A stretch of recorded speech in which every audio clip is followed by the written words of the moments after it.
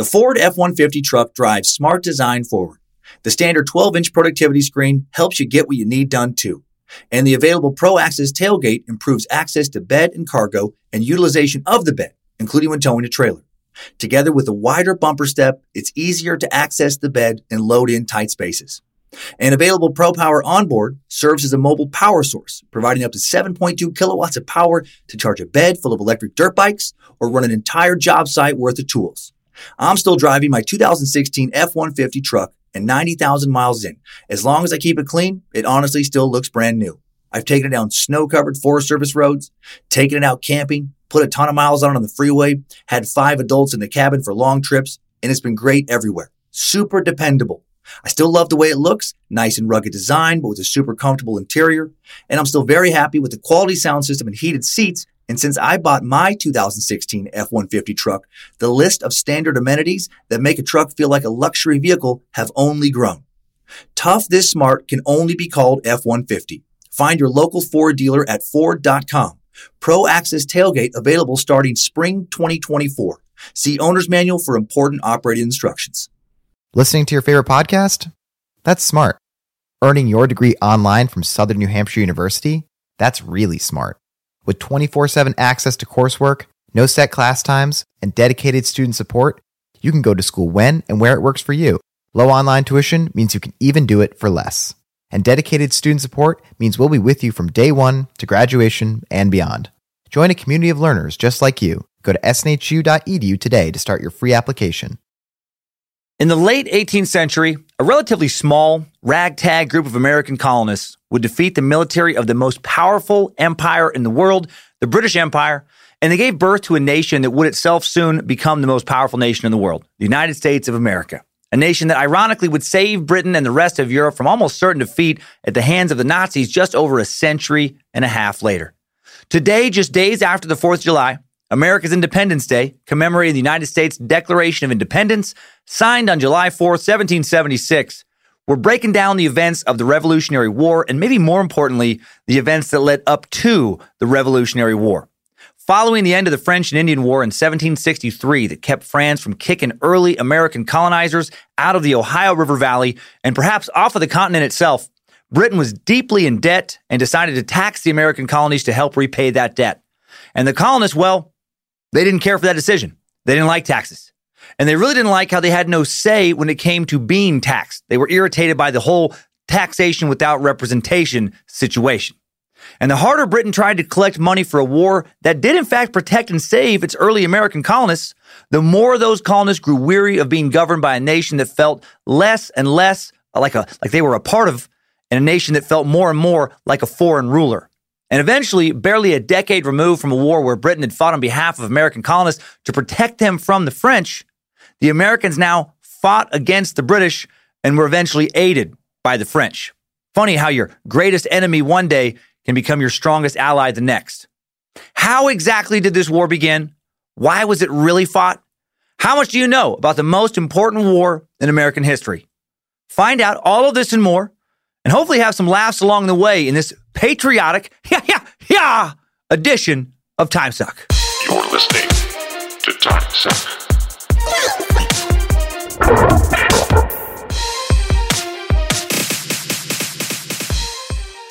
Happy Monday, and welcome back to the cult of the curious meat sacks. Hope you had a great 4th. Belated happy 4th of July to all the American meat sacks. Recording this suck in advance of the 4th and hoping I had a great time on the 4th at the 4th of July barbecue my wife Lindsay, aka Queen of the Suck, puts together every year. It's becoming a tradition she loves more and more. I hope I still have all my fingers as you're listening to this. I'm Dan Cummins, the Master Sucker, Uncle Sam's footstool, Sultan of the Suck Summer, Dan Keita, the Nana, Fruit Sex Sucker, and you are listening to Time Suck. Recording today in the Suck Dungeon here in Coeur d'Alene, Idaho, Reverend Dr. Joe motherfucking Paisley, Zach, Script Keeper Flannery, Queen of the Suck Lindsay, all around doing things, pushing buttons, reading things, writing things. Hail Nimrod, hail Lucifina, Triple M, praise Triple M, feeling Triple M, a little extra today, soon you will be too. Huge thanks to our Space Lizards for supporting this show financially and allowing us to give $2,600 this month to 100+ abandoned dogs of Everglades, Florida rescue. Praise Bojangles! Put your red rocket away, good boy! Right now, hundreds of abandoned dogs are roaming in the Everglades area of Florida, Florida City, Homestead, Redlands, the surrounding areas of Southeast Florida. They're hungry, thirsty, injured, sick, pregnant, and more. They've been dumped there by their previous owners, often after being neglected and abused for years. I've seen some of the pictures, sometimes severely abused. These poor lost souls left to survive in the harshest of conditions, battling extreme heat, dehydration, enduring mosquito attacks, tick infestations, suffering from heartworm and mange, dodging speeding cars, fighting off, poisonous snakes, alligators, other wild animals. I think it's venomous. Snakes. I took that from their website. I'm not the only person that messes that up. It's venomous. Rescue, I think. The mission of the 100-plus abandoned dogs of Everglades, Florida Rescue is to rescue these creatures, bring them back to health, show them that not all humans are bad, and that love and a warm bed are just around the corner. Beyond that, they work to raise awareness about the brutal reality of abandoned pets. Why is Time Suck donating to this organization? Well, because last week I took Penny Poopers and Ginger Bell up into the mountains here in Idaho, and I abandoned them, and I do feel a little bit guilty. In my defense, I've been asking them for weeks to wag their tails and squeal with joy a little bit less when I come home, and they don't fucking listen. So now they're probably in a coyote's belly. No, we're donating because we've had a lot of space lizards ask us to donate to various animal shelters. Why a Florida shelter? Because our close friends and mentors over at the A Mediocre Time with Tom and Dan podcast lost someone close to them. Last month, Travis, Tom and Dan's in-house go-to guy for just about everything you can imagine, lost his brother Jordan in a sudden and tragic accident. I had the pleasure of hanging out with Jordan this past March on the Tom and Dan cruise. He's a bright light in the world, no doubt about it. He was funny, kind, adventurous, huge animal lover. And the Butler family asked that in lieu of gifts or flowers, donations be made on his behalf to 100-plus abandoned dogs of Everglades, Florida Rescue. So rest in peace, Jordan. Thank you, Space Lizards, for letting us do that. And thank you for all the recent podcast ratings and reviews on places like iTunes. They for sure help us find new listeners. We appreciate that greatly. So many new listeners lately. Thanks for showing up and sticking around. Exciting summer here in the Suck Dungeon. My new Feel the Heat vinyl album, going to be out soon. Fuck Chuck story, burning ween on a heater story. So many crazy stories. Going to be available on various limited pressings of vinyl. They're available for pre-order right now. Lock in this purchase. The album will ship out on July 15th. You can get that link in today's episode description. It just takes you right over to the Romanus Records Shopify store. Also, tickets selling fast for the taping of my next stand-up special in Detroit. I'm pumped. Friday, October 18th. 2 shows at the Crowfoot Ballroom in Pontiac, Michigan. Cool indie rock venue. Going to be a super fun night. Cameras, lights, and I think some of the funniest and most outrageous jokes I've ever told on stage. Really letting it rip on this one. Over an hour stand-up, and I think basically all of it is too fucked up to ever be safe enough for a late-night TV spot. Links to both the early and late shows in the episode description. Other upcoming tour dates include Cincinnati, Ohio, July 26th and 27th at the West Liberty Funny Bone, August 1st to the 3rd in Charlotte, North Carolina at the Comedy Zone, August 4th in Richmond at the Funny Bone, August 9th and 10th in Orlando, Florida at the Improv, August 11th at the Orlando Improv doing a live Anthill Kids Suck. Fun new tee in the short today. In the short? In the what? A new t-shirt in the store. A Time Suck list tee. Made and designed by Access Apparel. On the front, a list of some of the things we talk about here on Time Suck. Murder, history, paranormal, conspiracy, wackadoodle, science, comedy, mystery, and fruit. Sexy-ass fruit! And on the back, a little third eye smiley face guy. You have to pop in the store, see for yourself. You can just link over from the website or app. 2 color options, citrus and blood orange. That's a new one for us. And then black and white. Made on a comfort color tee. A little thicker, heavier than the Bella shirts, but shouldn't require anyone to size up. So much fun stuff in the store. So robust, so weird. Hail Nimrod. Hope you like it. And now it is Revolutionary War time. Okay, today's tale is more than a tale of a war. It's the origin story for the United States. And it all started with a field trip. While attending a science exhibit, a bookish, orphan, lonely, and unpopular high school nerd from Queens named George Washington was bitten by a radioactive spider. He soon discovers he possesses new and strange powers. He has a proportional strength and agility of an arachnid. But he's sad. He's sad because one time in Gotham City after a movie, his parents were shot and killed in front of him. And so he changed his name to Benjamin Franklin. And he builds a laboratory inside a cave, and he starts wearing a bat suit. And I think that's Spider-Man's origin story, combined with Batman's origin story, combined with a bunch of horse shit. Today is the USA's origin story.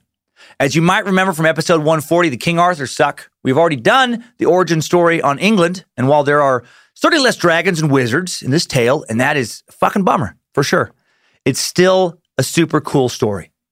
Preeminent American history expert, Pulitzer Prize winner, Brown University history professor Gordon Wood summarizes the American Revolution like so. The history of the American Revolution, like the history of the nation as a whole, ought not to be viewed as a story of right and wrong or good and evil, from which moral lessons are to be drawn. No doubt the story of the Revolution is a dramatic one. 13 insignificant British colonies huddled along a narrow strip of the Atlantic coast, 3,000 miles from the centers of Western civilization, becoming in fewer than 3 decades a huge, sprawling republic of nearly 4 million expansive-minded, evangelical, and money-hungry citizens is a spectacular tale, to say the least. But the Revolution, like the whole of American history, is not a simple morality play. It is a complicated and often ironic story that needs to be explained and understood, not celebrated or condemned. I like that. I feel like so many stories I was taught as a kid were oversimplified to the point of no longer being accurate. Nuanced history, dumbed down into black and white morality tales of preposterously good guys versus preposterously bad guys. That's not how life works. That's not how history works. Early Americans weren't supremely virtuous, angelic visionaries. Mostly, there were people who just didn't want to pay what they felt like was an unfair amount of taxes.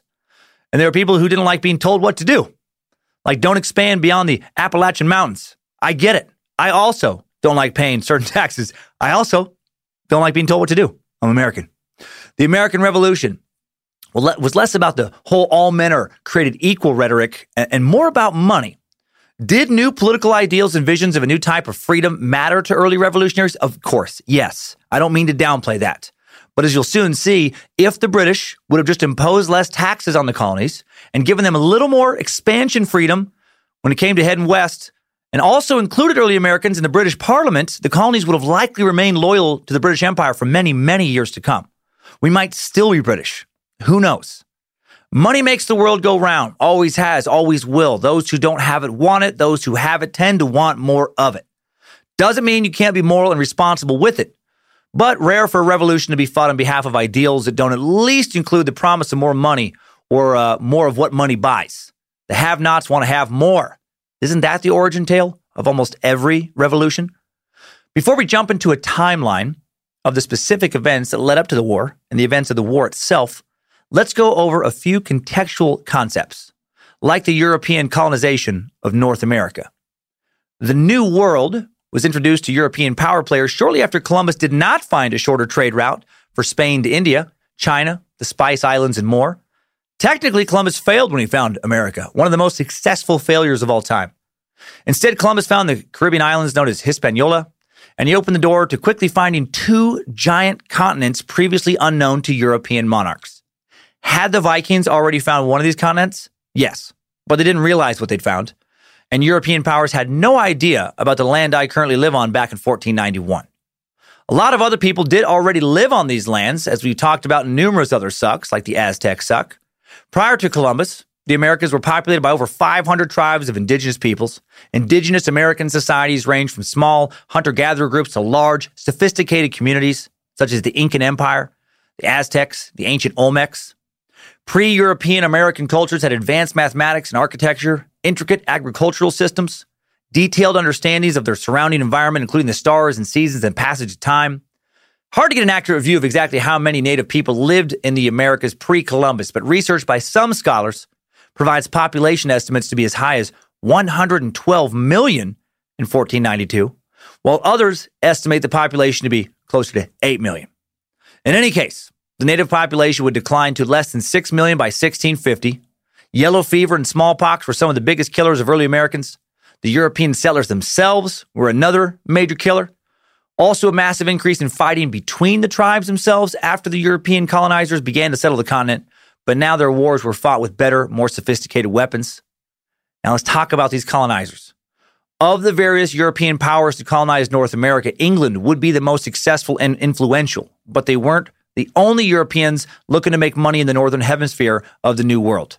Spain and France also took some big North American colonization shots. Spain initially established what was by far the largest empire in the Americas extending from southwestern North America, especially the land of present-day Florida, all the way down to northern Chile. Spanish benefited from the bureaucratic and organizational legacy of the Incan and Aztec empires, which provided them existing infrastructure they could subjugate to quickly administer and profit from large portions of the Americas. Much of the Spanish economic activity was geared towards obtaining precious metals, especially after the discovery of large silver deposits in the Andes Mountains. Spain used the forced labor of indigenous peoples to mine this silver, quickly becoming the largest producer of silver in the world. Large silver exports allowed Spain to trade with Ming China and rapidly become the wealthiest country in Europe. In the long run, however, mass silver imports caused runaway inflation, combined with frequent indecisive wars that actually eventually weakened the Spanish Empire, allowing other countries to gain the upper hand in a variety of European disputes. Despite this decline, Spain managed to maintain control of many of its American colonies until the early 19th century. And then there's France, the nation who would save America's ass at the tail end of the Revolutionary War. I feel like that gets lost in that narrative sometimes. France was quick to claim, settle, and explore a vast empire in North America known as New France, extending from northern Canada all the way down to New Orleans. New France covered 8 million square kilometers, or roughly 5 million square miles, making it larger than the Roman Empire at its height. Its landmass was enormous. In reality, however, this giant region was more of a French trading zone than it was an empire. Indigenous societies actually controlled most of the territory France claimed, and they traded with the French, providing them with furs, other valuable goods they could then sell in Europe. The name of the town I live in, Coeur d'Alene, comes from early French explorers. Coeur d'Alene, Idaho, home of the Suck Dungeon, home of the Suck, was named after the Coeur d'Alene Indian tribe, and that name was given to them by early French fur trappers. It means heart of an awl, A-W-L. An awl being a small pointed tool used for piercing holes, especially in leather. The name comes from those early French traders viewing the Coeur d'Alene tribal chiefs as tough businessmen, sharp-hearted, or shrewd. Sneaking a little Coeur d'Alene origin trivia in this tale as well. In South America, France established a small colony of French Guiana, which it continues to control to this day. The most important colonial player in our story today, though, is, of course, Britain. During the early and mid-16th century, the English thought of North America primarily as a base for piracy and harassment of the Spanish. But by the end of the century, the English began to think more seriously about North America as a place to colonize. English promoters, people whose job it was to get English people to move to the New World, claimed that the New World colonization offered England many advantages. Not only would it serve as a bulwark against Catholic Spain, it would also supply Anglican England with raw materials and provide a new market for finished products to be sold. Now let's look at some of these English colonies, some of these new markets for English goods, some of these new suppliers for raw materials. Jamestown in Virginia is the first successful permanent English colony in the land that is now the United States. After unsuccessful attempts to establish settlements in Newfoundland, and the subject of Time Suck episode 107, Roanoke, the famous lost colony off the coast of present-day North Carolina, England establishes Jamestown on May 14, 1607. Located in the swampy marshlands along Virginia's James River, Jamestown residents suffered horrendous mortality rates during its first 5 years. Immigrants had just a 50-50 chance of surviving in those first 5 years. Now, and at least 80% of those early deaths did come at the hands, or I guess more technically legs, of Roanoke recluse spiders.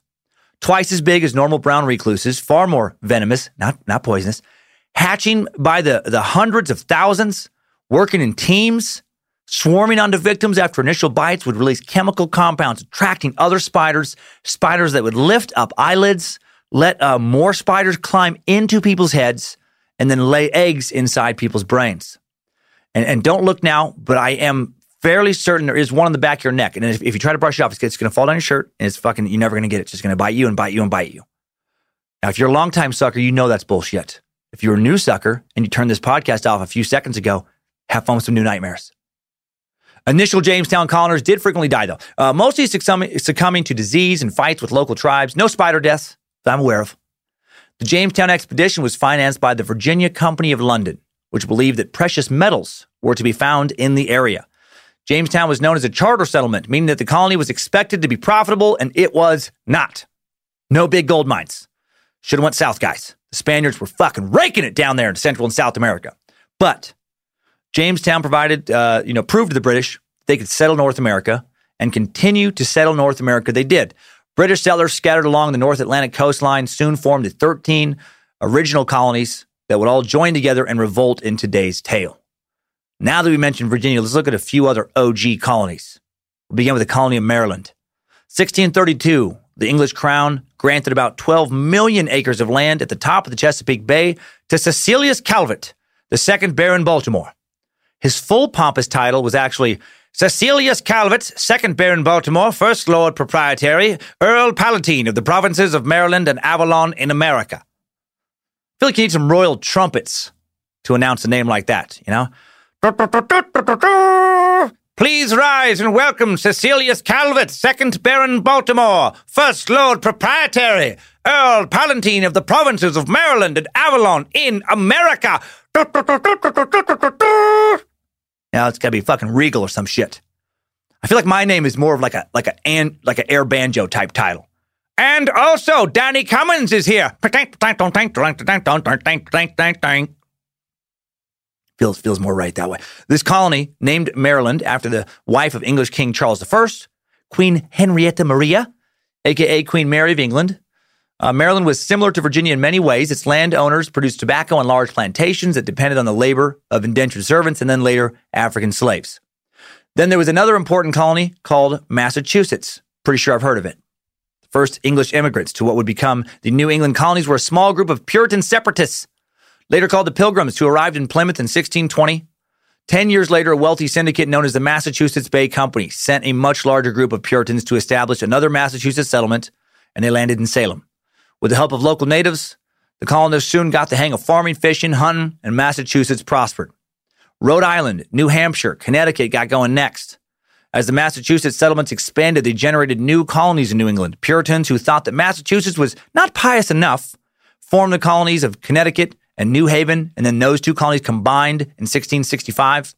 Meanwhile, Puritans who thought that Massachusetts was too rigid formed the colony of Rhode Island, where everyone, including Jewish people, enjoyed complete liberty and religious concernments. I knew I liked that tiny-ass state for some reason. To the north of Massachusetts, a handful of adventurous settlers formed the colony of New Hampshire. Then New York got going. In 1664, King Charles II of England gave the territory between New England and Virginia, much of which was already occupied by Dutch traders and landowners, to his brother James, the Duke of York. The English soon absorbed Dutch New Netherland, renamed it New York, but most of the Dutch people, as well as the Belgian Flemings and Walloons and French Huguenots and Scandinavians and Germans who were living there, stayed put.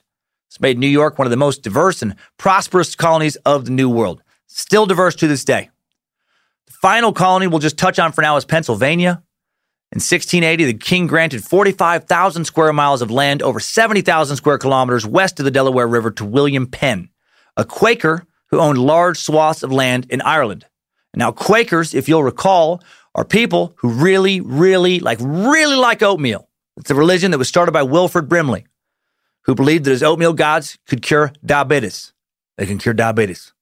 And they required both men and women to have sweet, sweet mustaches. Actually, the Quaker religious movement kicked off in England in the 1650s, and they were considered pretty radical in the sense that they were Christians who believed you didn't need a priest, didn't need a minister to have a direct relationship with God. Needless to say, this concept did not sit well with either the Catholic Church in Ireland or the Anglican Church in England. Both those religions kind of fall apart if you don't think you need priests or pastors. So they were against it. So the English Quakers fled to Pennsylvania and other colonies to escape religious persecution. Penn's North American holdings became the colony of Penn's Woods or Pennsylvania. And that's when you know that even though you're not royalty, you're crushing it in life. You're doing pretty well for yourself when the king gives you roughly 1.2 million acres of land as a gift. Actually, it wasn't completely a gift. It was the king gave it to Penn to repay debts England owed Penn's father. Maybe even more oppressive. When the king gives you 1.2 million acres of land to repay a debt, and you're not a giant bank. You're just a dude who's killing it. King Charles II had already given the Penn family a lot of land in Ireland, mostly around Cork, including a castle. Pretty sweet. First a castle, then a giant chunk of the New World. Life must have been pretty awesome for Penn in 1680. Just sitting in his castle, thinking about his new land. What are you thinking about, Mr. Penn? Just thinking about getting out of this silly old castle and visiting over 1 million acres of land I own in America. Oh, you have a summer home in the American coast? Summer home, cute. I own a fourth of the American colonies. Lured by the fertile soil and the religious tolerance that Penn promised, people migrated from all over Europe to Pennsylvania. Like their Puritan counterparts in New England, most of these immigrants paid their own way to the colonies. They were not indentured servants, and they had enough money to establish themselves upon arrival. As a result, Pennsylvania soon became a pretty prosperous and relatively egalitarian place. And then there were, of course, the rest of the 13 original colonies: Delaware, North Carolina, South Carolina, Georgia, and New Jersey. New Jersey was settled mostly by the Pineys, people who now mainly reside in the Pine Barrens of New Jersey, people fond of drink, cousin sex, and song. Well, looky here now, I got some pick, taste this pick, I ever did lick out of my woman's beard. Well, looky here now, with a full belly, I made a butt baby with a woman of mine, and that's how we made New Jersey. Yeah, yeah, yeah! Old joke from the Jersey Devil Suck new listener.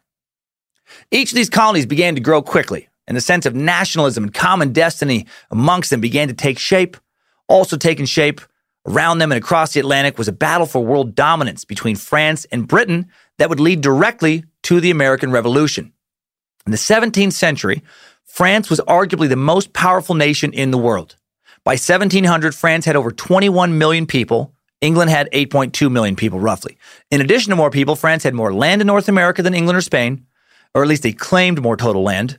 While England had settled the Atlantic coast from present-day Maine all the way down to Georgia, France claimed even more. They claimed basically all of the land of the present American Midwest, Louisiana, parts of Texas, a lot of eastern Canada. However, as strong as France was by the beginning of the 18th century, world power did start to shift towards Britain, as its colonial push took it literally all over the world. The British Empire was on the rise thanks to global expansion, and Britain benefiting immensely for becoming extremely proficient in international trade. By the 18th century, while France still had, more than 3 times England's population, Britain would now lead in the world in overall commerce. Britain became the wealthiest country in the world. As their proficiency in international trade increased, so did the strength of their navy. By the early 18th century, Britain was considered by many to be the only nation that could possibly take on the French head-to-head in a war and win. And then Britain did take on France head-to-head in the French and Indian War that would soon spill into the global 7 Years' War. Now, the 7 Years' War is really the world's first world war. And the aftermath of the French and Indian War is what led England to taxing the American colonies, which led them to being pissed off about being taxed, which led to a revolution, which led to the United States becoming its own nation, which led to the creation of the only culture in the world capable of creating Michael motherfucking McDonald, Triple M. Michael McDonald, yacht rocker, and a history buff. A lot of people don't know that. Big history buff. And when he was crooning with the Doobie Brothers before he became a solo artist, he actually wrote a song about, of all things, the French and Indian War. Did not know that until this week. And I think the lyrics explain this war better than anything else I could put together. So eat your heart out, Hamilton. Here's some new musical history. He came from somewhere back on long ago. Birth of the colonies. The sentimental fool don't see trying hard to recreate what it yet to be created. New country is forming once in her life. Her being England, she musters a smile for his nostalgic tale. 2 nations claim land ownership, never coming near what they wanted to say. A treaty attempt fails only to realize it never really was. Collision course for war. She had a place in his life. England wants the land of the Ohio River Valley. He never made her think twice. France wants the land as well.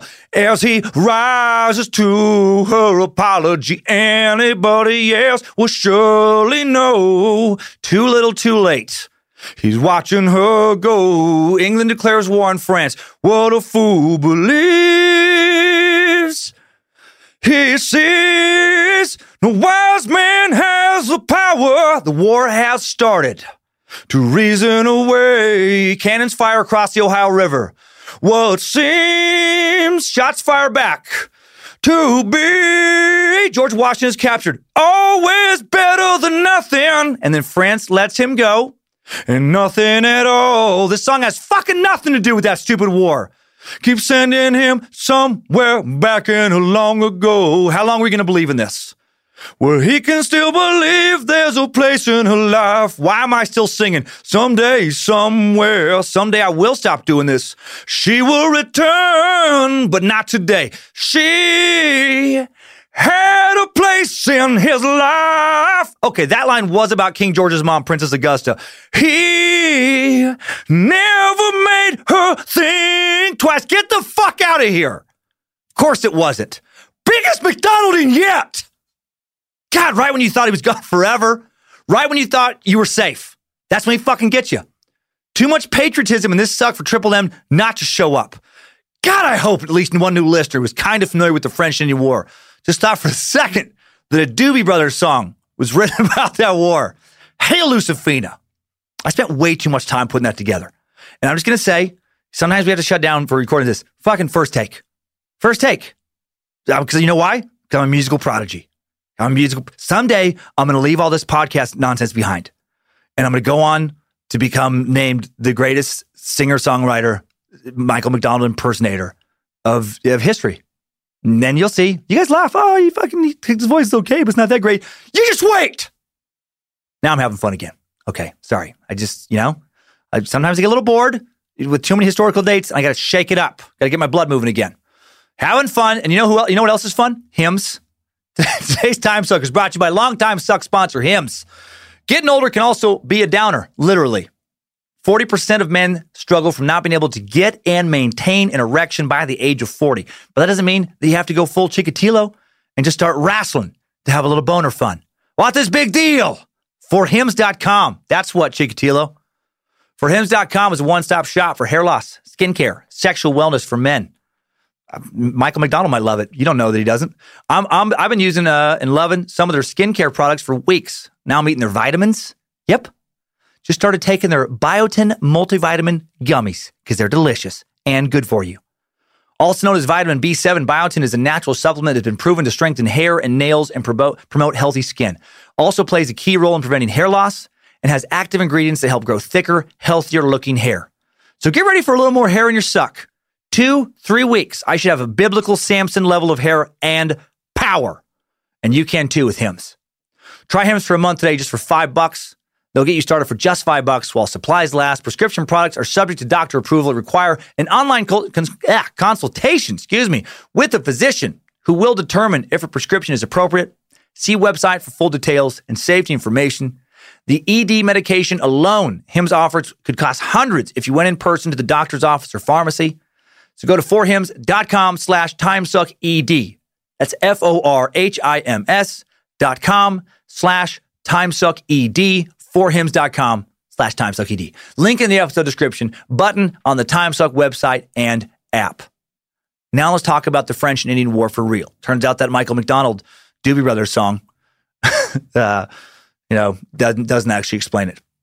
It all started with a land dispute over the Ohio River Valley in the days before GPS and Rand McNally naps, and agreed. I think I said Rand McNally naps. They weren't taking naps; they were maps. And agreed upon national boundaries made understanding where you were and who owned what so much easier. Loosely defined, the Ohio River Valley includes a good portion of present-day Ohio, Indiana, Kentucky, extreme southwestern Pennsylvania, and extreme northwestern West Virginia. And France and England both thought they owned it. And when two nations both think they own the same land, wars tend to start. Back then, it was easy for both of them to think they owned the same land because, it's not how things are today. Today, odds are you know that your yard extends to your fence or the road or maybe a creek or a lake, and your neighbor's yard begins on the other side of that road or fence or body of water. There are maps you can access that show an aerial view of every lot in your city, county, state, or nation. Property disputes still occur, but they are rare. Back in the 18th century, North America, way more common. A single team of explorers would go into the wilderness where no one from their nation had ever been before and just announce, "This shit is ours now." And indigenous people who currently live there, I guess, would just shrug their shoulders. What did that dude just say? I don't know. I don't speak his language. You? Nope. Let's go catch some salmon, eat some berries. Sounds good. And then some explorer would eventually return to their king or queen, show them the map they'd drawn up, and say, "Congratulations, this shit is ours now." And then that king or queen would show that map to other nations' kings and queens and be like, "Don't you fucking send any settlers into this little area right here. We sent a dude first, so it's ours fair square." And then that king or queen might say, "Fine. Well, we have a map from our guy, and he went to A, B, and C. So those areas are ours now. So we'll stay out of here if you stay the fuck out of here. Deal? Deal. And then they'd shake on it, and then they'd eat big ass fucking turkey leg, and get it all over in their beard. And they'd drink and laugh, ha ha ha, but then they'd whisper to their underlings about, I'll kill him. I'll fucking kill him at the first chance. Basically, that's how things went down. And the dude who started mapping North America for England was one John Cabot. Way back in 1497, Italian Giovanni Caboto, better known by his anglicized name of John Cabot, traveled by sea from Bristol, England to Canada. Cabot made a claim to the North American land for King Henry VII of England. And this set the course for England's rise to power in North America in the 16th and 17th centuries. Other English explorers and settlers soon followed. And then in the early 17th century, an English royal charter granted land within certain limits between the Atlantic and Pacific Oceans to both the Virginia Company and the Plymouth Company. All the lands to the south of French Canada and to the north of Spanish Florida, stretching from sea to sea, were claimed by England. And France didn't love that. They had claimed some of the land for themselves based on the late 17th century map-making of one René Robert Cavelier Sieur de La Salle. La Salle arrived in Montreal in 1667, and local natives, the Mohicans, told him of a great river named the Ohio that flowed to the Mississippi and out to the sea. And he was like, thanks, guys. That sounds like a really cool river to completely take away from you motherfuckers. And then, starting from Canada, La Salle moved through the Great Lakes, and after descending down the Mississippi River in 1682, he claimed possession in the name of the King of France of all of the lands drained by the river and its tributaries. Along his journey, La Salle and his men built Fort Prudhomme, present-day Memphis, Tennessee. When they reached the Gulf of Mexico, La Salle named the region La Louisiane in honor of King Louis XIV. He cultivated important military and trade alliances with American Indian tribes in the upper Mississippi River area. And because of this La Salle expedition, France felt that they had the right to settle the entire Mississippi Valley, including the Ohio River Valley and all of the valleys of its various tributaries. And for decades, this disagreement between England and France over who owned the lands of the Ohio River Valley didn't matter, because neither nation had many settlers in the disputed area. In most parts of the disputed area, neither empire had any settlers. But as settlers from both nations expanded outward from initial settlements, the two nations came into contact and then into conflict with one another. And these initial conflicts would soon spiral out into a huge war that would drastically change the look of the global colonial map.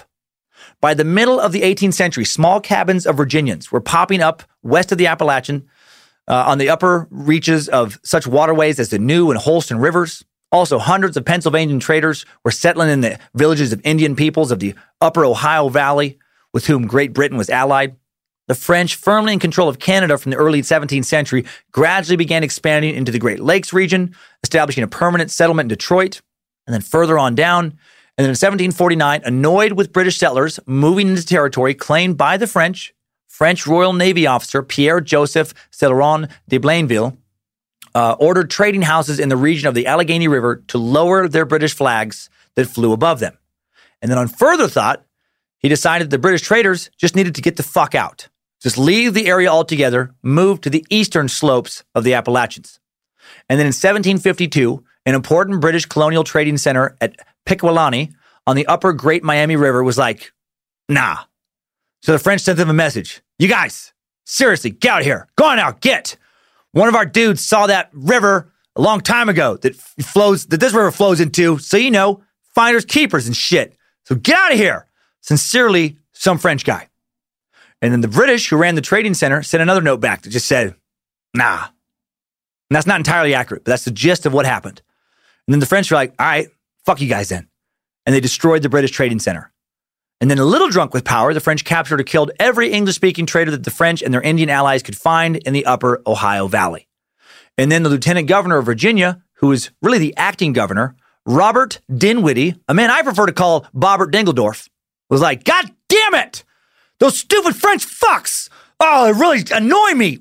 God, they really annoy me when they kill my settlers. It makes me want to, kill some of their guys. So let's do that. Hey, who's young and tough and looking to make a name for himself? And then young George Washington just appeared out of nowhere with really good posture, chest puffed out, wig freshly powdered. And he was like, I'm your man. I'm your handsome man. You just described who I am exactly. It's like you were inside my head. Let me kill them.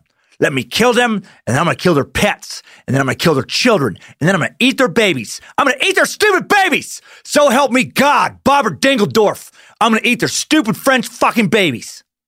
That's an exact quote that George Washington never said. But in October of 1753, Dinwiddie, a.k.a. Bobbert Dingeldorf, did dispatch young George Washington, only 21 years old, to the French fort Le Boeuf, now Waterford, Pennsylvania, to warn the garrison there that it was occupying land that belonged to Virginia, and that they best move it along. You know, unless they wanted him to drop the motherfucking Washington hammer on their French asses. Move it along, unless they wanted their ugly little French babies eaten. And he didn't say that, but that was the kind of big dick energy he was putting off. But the French didn't budge.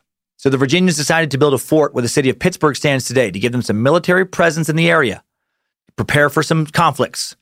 To defend more settlers, they were encouraging to move into this area against French orders. And then in the spring of 1754, French troops swarm the troops building this fort and kill them. And Bobbert Dingeldorf was like, God damn it! God, I hate those stupid French fucks. And then he just started punching holes in the walls of his office, which was impressive because his walls were made out of solid wood. No, but he got super mad. And he sent George Washington back in there. In May of 1754, Washington assumed command of the militia, entrenched himself at a post that became called Fort Necessity, now Confluence, Pennsylvania, about 40 miles, 60 kilometers from the French position at Fort Duquesne. On May 28th, Washington's forces engaged a French scouting party, killing the commander and 9 others, as well as taking 20 prisoners. The French then descended upon Fort Necessity, besieging it on July 3rd. Although Washington had been reinforced with militia troops from Virginia and a company of regular British infantry from North Carolina, the combined French and Indian force outnumbered the defenders 2-1. Washington surrendered the fort, which was then burned to the ground by the French, and he withdrew his forces to Virginia.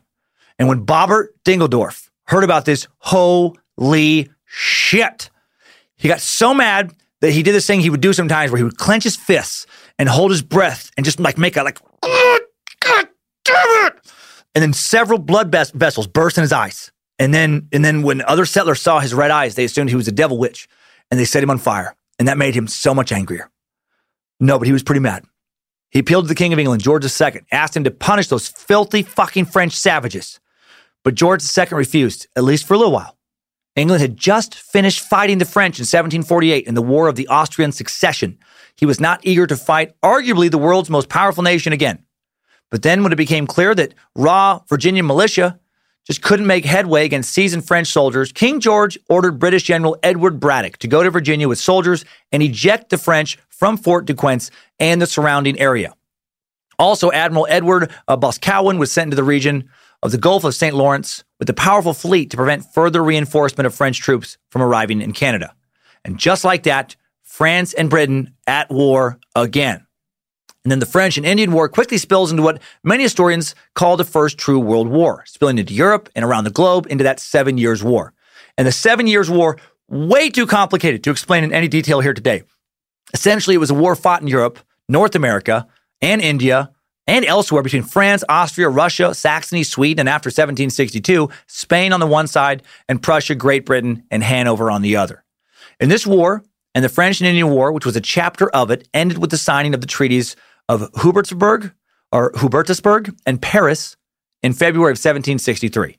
And France lost this war in the end big time and lost the title of most powerful nation on earth with it. And Virginia Lieutenant Governor Dinwiddie, a.k.a. Bobbert Dingeldorf, was the happiest he'd ever been in his entire life. He had his personal cooks make 1,000 crepes, and then he laid those crepes out in the shape of the country of France. And he set them on fire, and he stripped naked, and he strut around the edge of those burning crepes, shouting, "I am a living God! I am a living God!" I have no idea what he did, but that'd be pretty sweet. I bet he was happy. In the Treaty of Paris, France lost not only all claims to the Ohio River Valley, but they lost claims to Canada, and then they gave Louisiana to Spain, while Britain received Spanish Florida, Upper Canada, even various French holdings overseas. Elsewhere around the globe. At the end of this war in 1763, Great Britain straddled the world with the greatest and richest empire Earth had seen since the fall of Rome. It was known far and wide as the empire in which the sun never sets. Historians established that roughly 25% of the Earth's landmass was in control of the British at the peak of its power. From India to the Mississippi River, the British armies and navies had been victorious.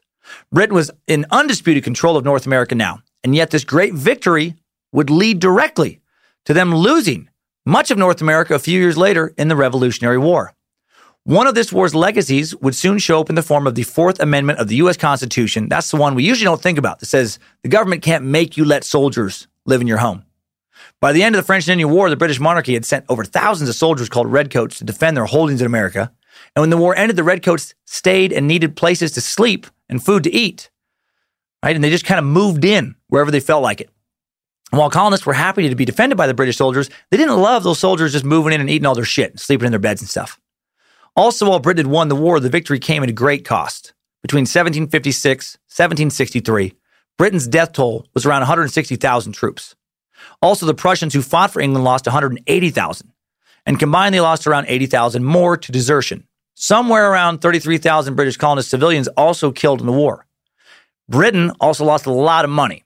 Britain had hired Prussia to fight on their side. They reimbursed the American colonies for their military expenses as well after the war. By the war's end, the British crown found itself substantially in debt. As a result of this war debt, Britain enacted a number of very unpopular acts and measures, aka taxes, upon the American colonies to raise money. And these taxes would lead to taxation without representation protests that would spark the coming revolution. Now let's take a second and get to know Britain's King George III a little bit, the head of the British Empire during the Revolutionary War.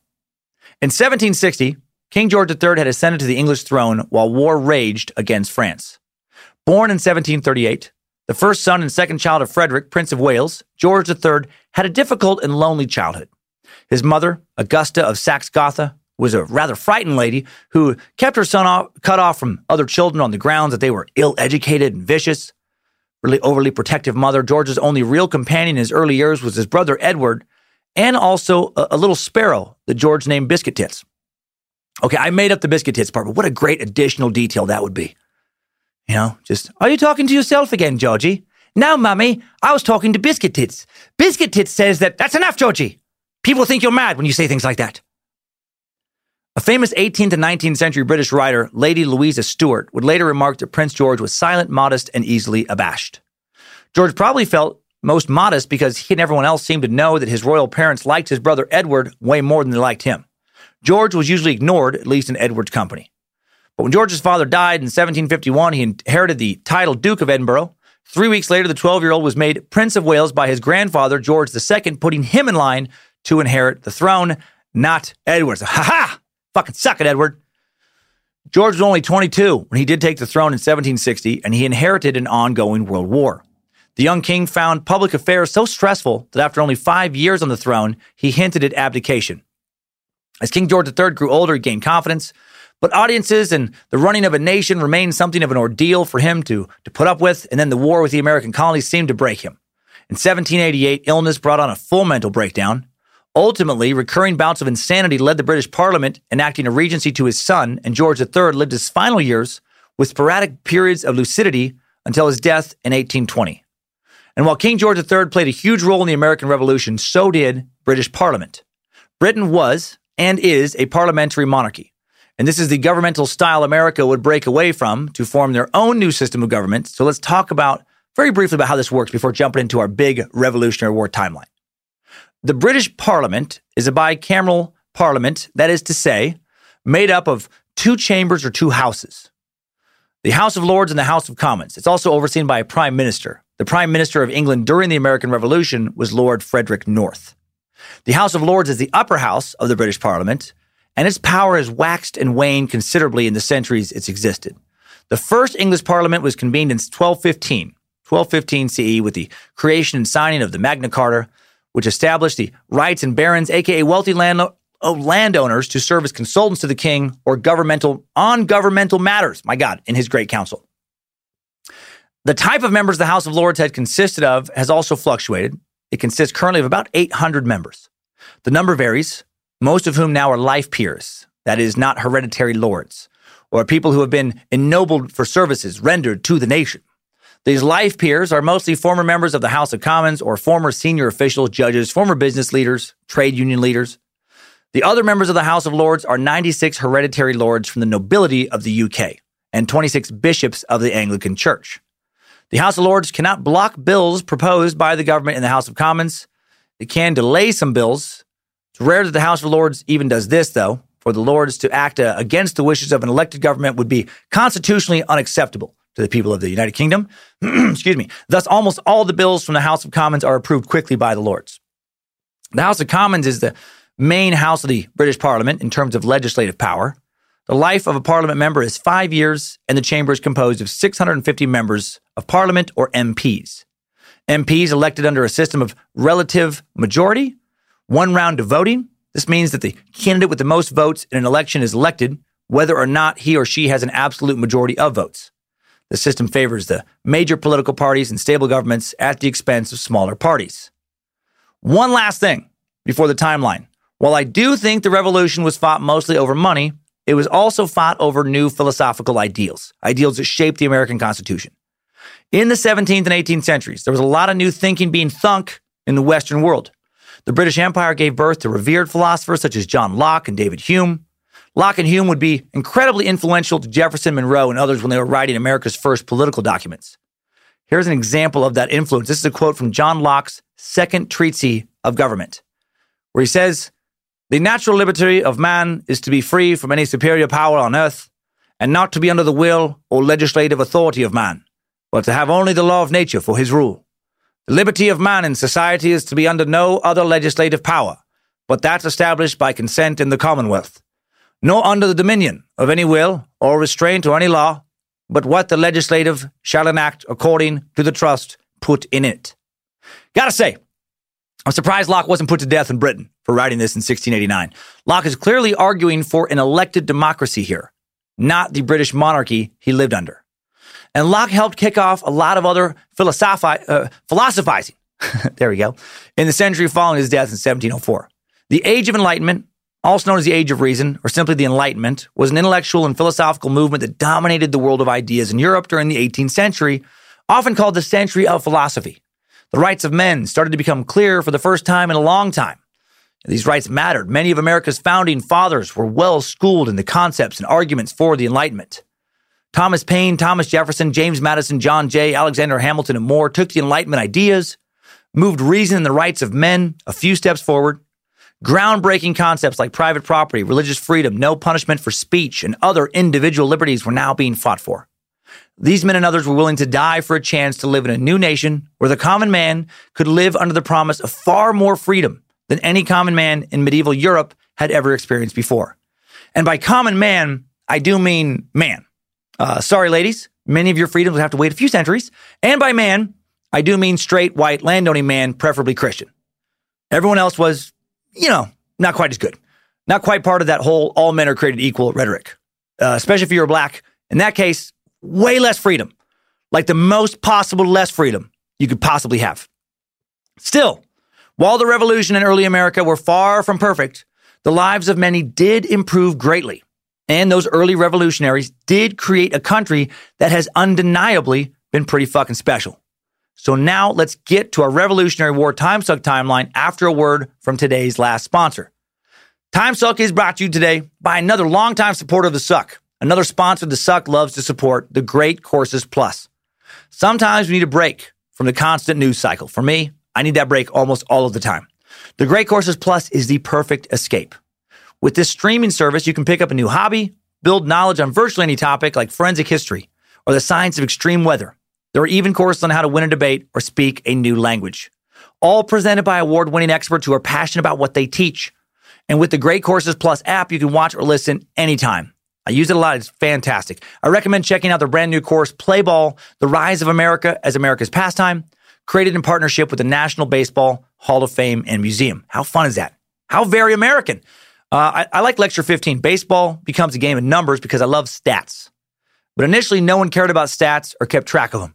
So when did stats become important to baseball? Early on, stats didn't matter because players didn't even have gloves or consistently use the same size of ball. Teams would run up over 70 runs a game on a regular basis. Pitchers were pitching underhand. It was more like intramural softball than the pro baseball of today. Just like America as a nation slowly formed over many, many years, so did baseball. So check out this lecture at this halfway point in the current baseball season. Empower yourself with knowledge. Sign up for the Great Courses Plus today. Time Suckers get an all-access trial for free when you sign up at thegreatcoursesplus.com/timesuck. That's thegreatcoursesplus.com/timesuck. link in the episode description, button on the TimeSuck app. Now, let's get to that Revolutionary War timeline. Yeah, yeah, yeah! Strap on those boots, soldier. We're marching down a TimeSuck timeline.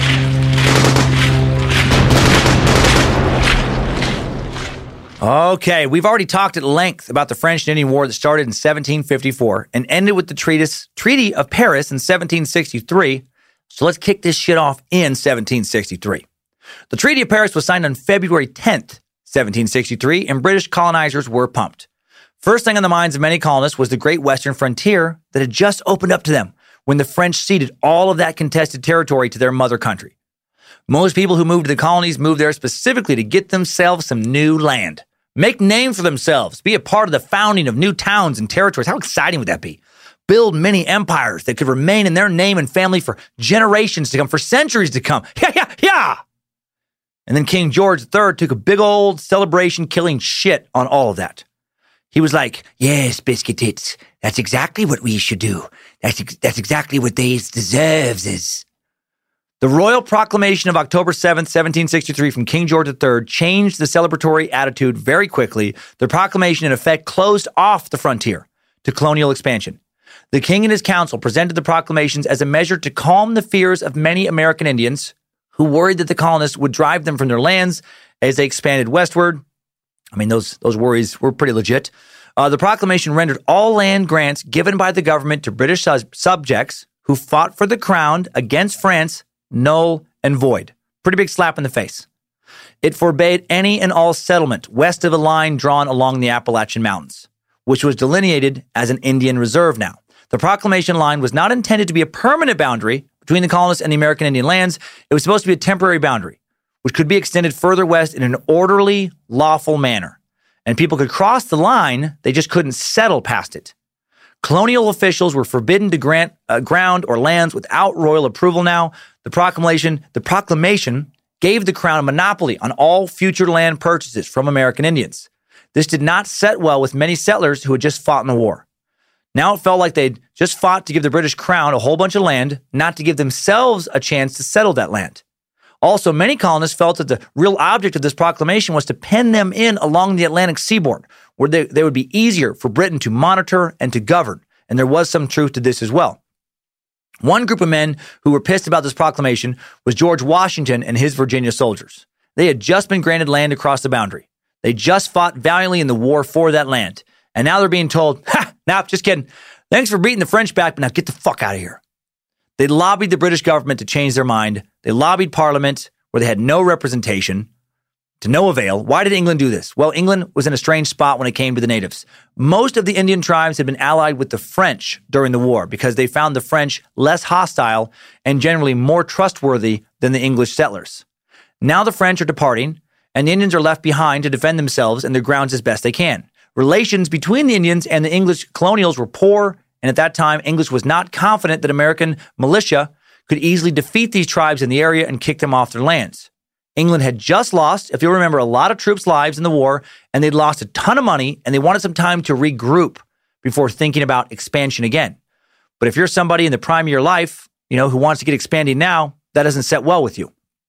Many historians seem to think that the British were trying to convince American Indians that they had nothing to fear from the colonists, while at the same time trying to increase political and economic power until they could easily defeat these tribes. Many colonists perceived the proclamation as the king siding with the tribes against the interest of his own subjects. No bueno. The proclamation also set up British royal military outposts along stated boundaries. Parliament understood that the colonists would not respect the boundary without some type of enforcement mechanism, and the colonists really didn't like this. Why are you setting up soldiers to essentially defend the natives from your own colonists? Next, the king and Parliament would further piss off American colonists by trying to get some of their money back. The money they'd recently spent defending the colonists in the war.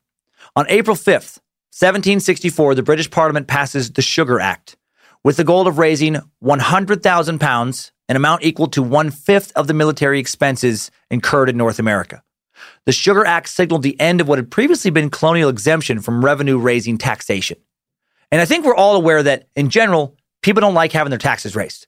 Even if it's fair to do so, even if it's in their own interest. You don't hear too many politicians campaigning on slogans like, what do we want? More taxes! When do we want them? As soon as possible! How much do we raise them? As much as is necessary to achieve the financial goals that have been set forth as being important for various complicated reasons that other people have spent a long time figuring out. Now, that the act came from an external body rather than a colonial legislature also alarmed a handful of colonial leaders in Boston who held that the act violated their British privileges. The Revenue Act of 1764 also allowed British officers to try colonists who violated the new duties at a new Vice Admiralty Court in Halifax, Nova Scotia, thus depriving the colonists of the right to a trial by a jury of their peers. Technically, the Sugar Act, which was also called the Plantation Act, and the Revenue Act of 1764 actually cut the colonial tax on molasses down by 50%. But previously, the tax wasn't collected. Now it's being strictly enforced. The act also placed a heavy tax on formerly duty-free wine from Portugal, and it stipulated that Americans could export many commodities, including lumber, iron, skins, and whalebone, to foreign countries only if they passed through British ports first, where goods would be taxed.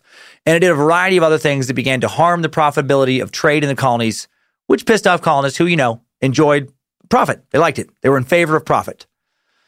Adding to the colonists' 1764 woes was the Currency Act.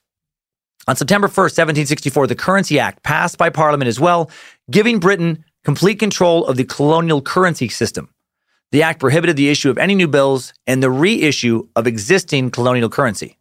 Prior to 1765, the colonies suffered a constant shortage of actual currency with which to conduct trade and business. There were no gold or silver mines operating in the colonies, and currency would be obtained only through trade, and trade was regulated by Great Britain. Reminds me of playing Monopoly. Like when you've lost some of the money for the game, and you get to a point where you're like, hey, give me $200 for pass and go. And the banker's like, we don't have $200 anymore. Ah, shit. Can you write me a note or something? It's weird to think about that happening in real life. Like in the U.S. today, the Bureau of Engraving and Printing that has facilities in Washington, D.C. and Fort Worth, Texas that print our money. But the colonies didn't have facilities. Like, how are you supposed to keep conducting business if you literally just run out of money? Like, imagine if all the ATMs in the entire U.S. were suddenly out of order and no bank teller in the entire country had any bills to give you. It's fucking crazy. Previous to 1764, many of the colonies would just print their own paper money in the form of bills of credit, basically IOUs. But because there was no common regulations and, in fact, no standard value on which to base these notes, as one might expect, shit became chaotic pretty quick. Actual cash was so scarce, commodity money was used. Commodities such as tobacco, beaver skins, even wampum, traditional American Indian shell beads, served as money at various times and places. So weird. So you're like, dude, I need that $5 back that I loaned you. Okay, I know, but here's the thing. There is no more $5. Would you accept 5 wampum beads, a handful of tobacco, and half a beaver pelt? With this new act, Parliament went to a hard currency system based on the pound sterling. They abolished anything else the colonists had been using, which fucked over a lot of colonists. Their wampum beads, their bills of credit now essentially worthless. The colonies protested this new act, and their protests fell on deaf ears. Again, no governmental representation. Another provision of the Currency Act furthered the use of those Vice Admiralty Courts, making it easier to punish crimes against the Crown by appointing biased British judges instead of allowing for a jury of one's peers. In less than a year, the British have begun strictly enforcing a new tax. They've abolished the colonists' current monetary system, and they've set up a court system that is rigged against the colonists. Colonists, obviously, not thrilled. And then the Stamp Act of 1765 makes them less thrilled.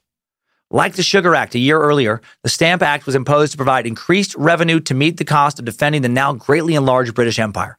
It was the first parliamentary attempt to raise revenue through direct taxation on a wide variety of colonial transactions, including legal writs, newspaper advertisements, ships' bills of landing. Basically, it required colonists to pay a tax on every piece of printed paper they used for anything at all. Even playing cards were taxed. Enraged colonists nullified the Stamp Act through outright refusal to use the stamps, as well as through riots, stamp burning, even intimidation of colonial stamp distributors. Stamp distributors were threatened to be tarred and feathered. No stamp commissioner or tax collector was actually tarred and feathered, but by November 1st, 1765, the day the Stamp Act tax legally went into effect, there were no stamp commissioners left in the colonies to collect it. So good luck with your law. You have no one to enforce it. Things are getting heated. Then comes the Quartering Act of 1765. The Quartering Act required that colonies had to house British soldiers in barracks paid for by the colonies. If the barracks were too small to house all the soldiers, then localities were to accommodate the soldiers in local inns, stables, alehouses, or whatever buildings they had, like their homes, free of charge. Again, as you can imagine, not well received throughout the locals. I mean, you probably wouldn't like it either, you know? You want to support the military, right? Fuck yeah, I do. America! Woo! You want the military to defend you, right? You're damn right I do. USA! USA! Then you're cool with letting them stay in your houses and sleeping in your bed and eating out of your fridge when they're not fighting, right? Hell yeah! Wait, hold on. What was that last part? Just crash in my house? Just eat my food and shit? You know what? Ha! I love them. I love the troops. But I'm gonna need to think about this just for a bit. In the spring of 1765, on May 29th, the recently enacted Sugar Stamp and Quartering Acts were the prime topics of political conversation in the colonies. In Virginia, the current session of the House of Burgess, the elected representative element of the Virginia General Assembly, the legislative body of the colony of Virginia, was drawing to a close, and many of the delegates had already headed home. But Patrick Henry, a 20-year-old who had only had a seat for a matter of days, offered a series of resolutions related to the current crisis.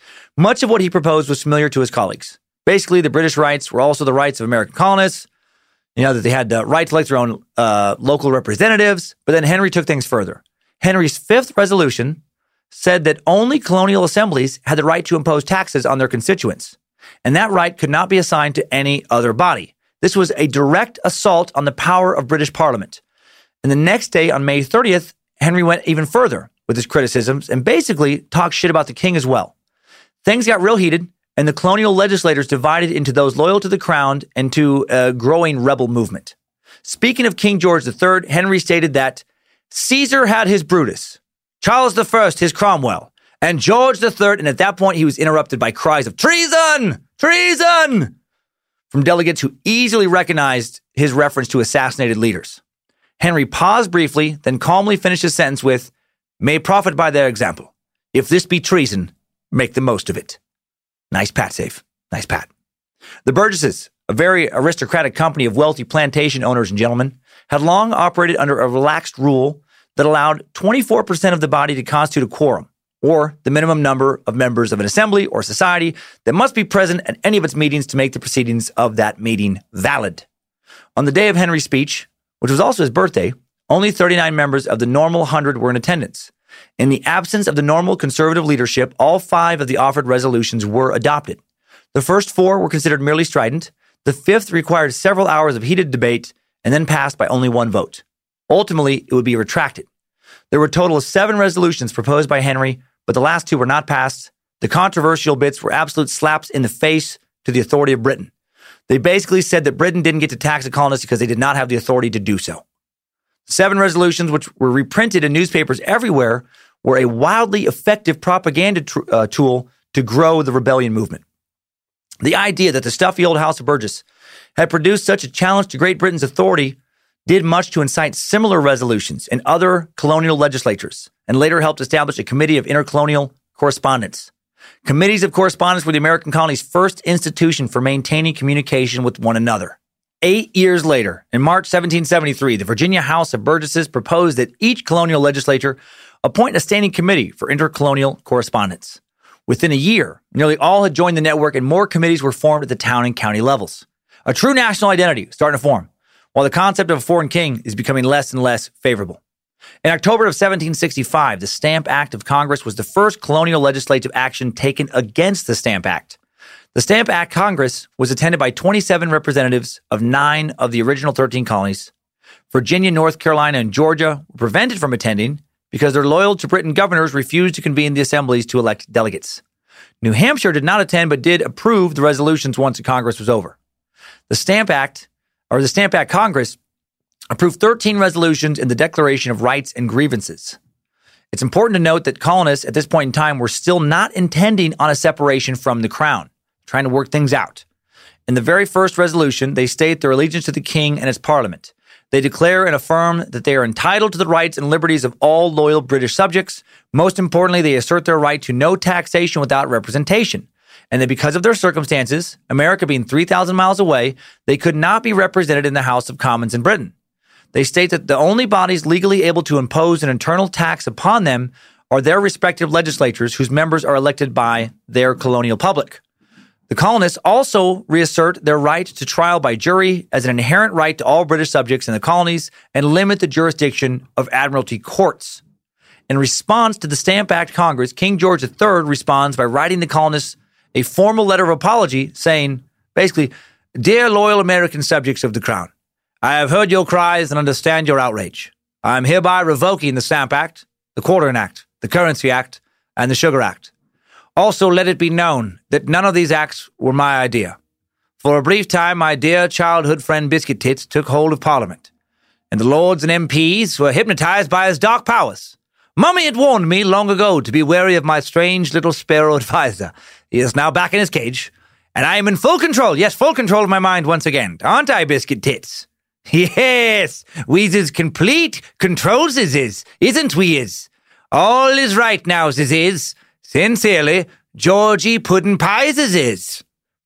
Yeah, right.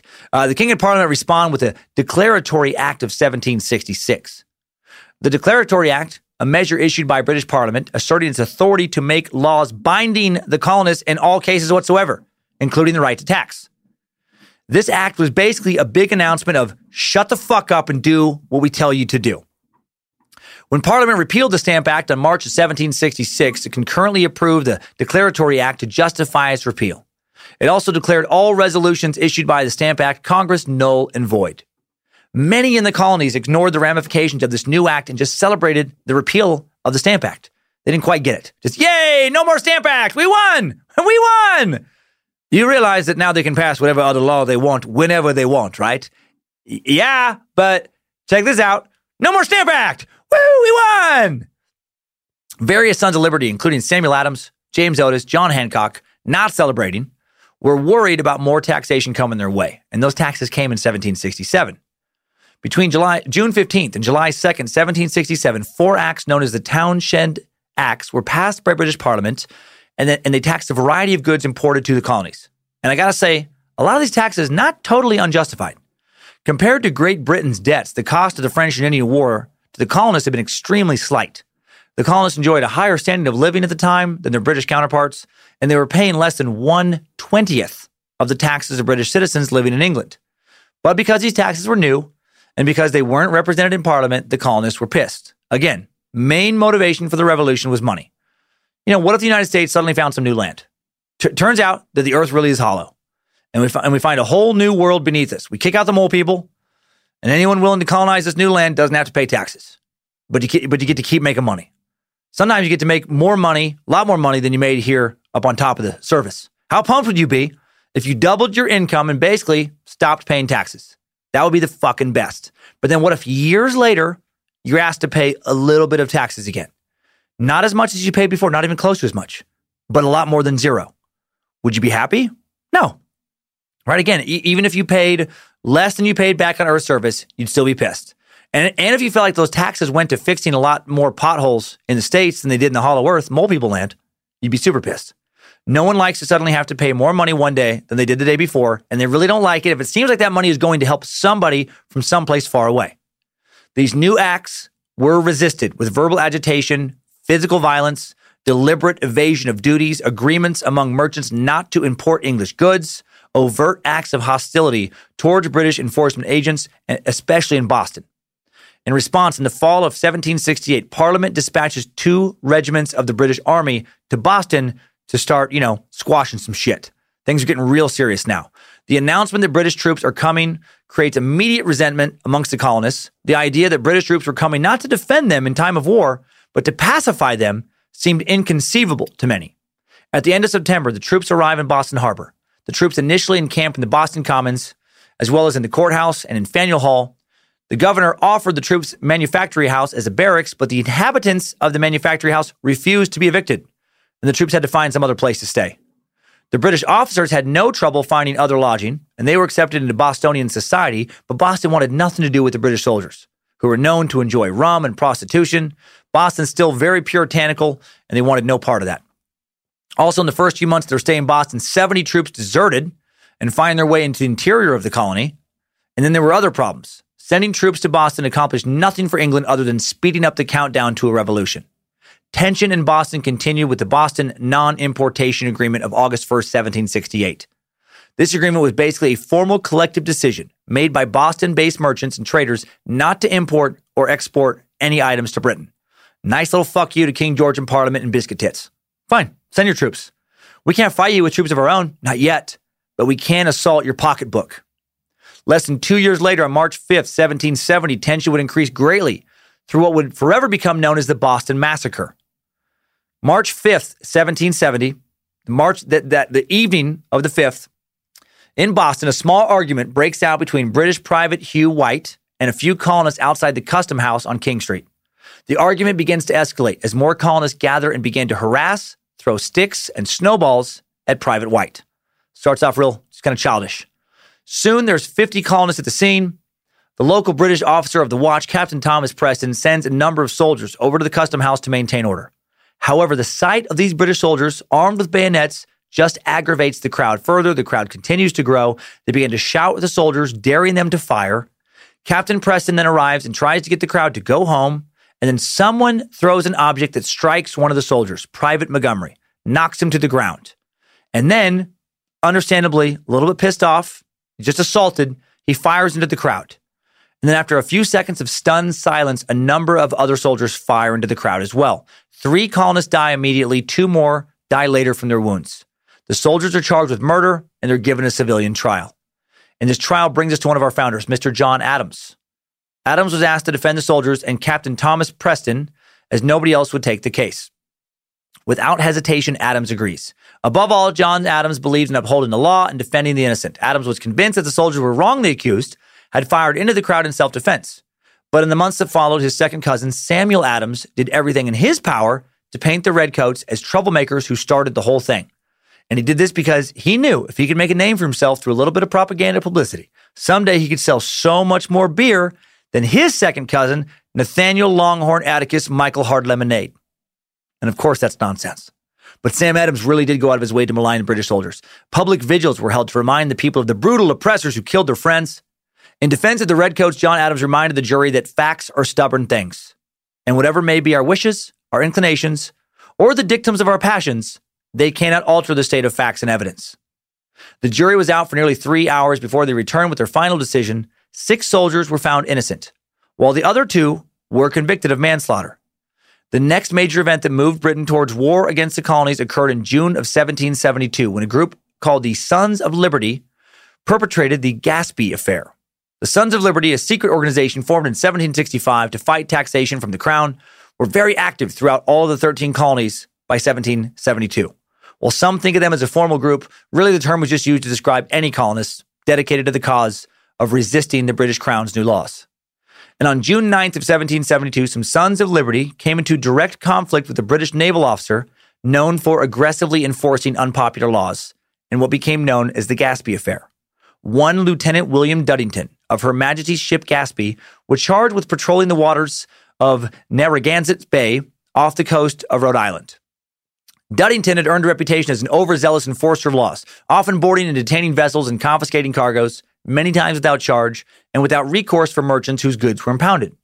So needless to say, when he walked into colonial bars, no one was busting out into song like, "For he's a jolly good fellow, for he's a jolly good fellow, Duddington's a jolly good fellow." No, they were more like mumbling stuff like, "Duddington," more like Puddington, more like Fuddy Duddington. Yeah, that's the one. That puts the womp in the wampum. Get it? He's a Fuddy Daddy. Another Sam Adams, please, Tavern Keeper. And yes, I know that beer didn't exist then. Losses of this kind were mounting. It was widely believed by colonists that these harassments were directed specifically at members of anyone suspected of being one of the Sons of Liberty. And on June 9th, a local vessel out of Newport was underway to Providence, Rhode Island, when its captain baited the HMS Gaspee that led Duddington into shallow waters near Warwick. The Gaspee ran aground at a place that is now known as Gaspee Point. News of the grounding quickly reached Providence, and a party of 55 men, led by 2 men named John Brown and Abraham Whipple, planned an attack on the ship.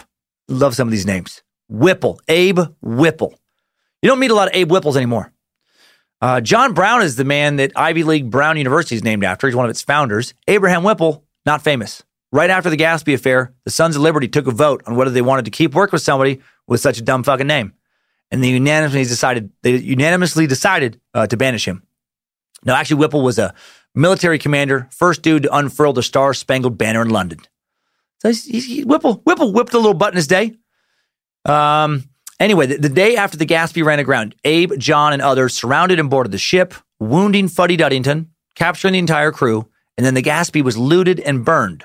The boldness of this attack was especially remarkable because none of the attackers made any effort to conceal their identities.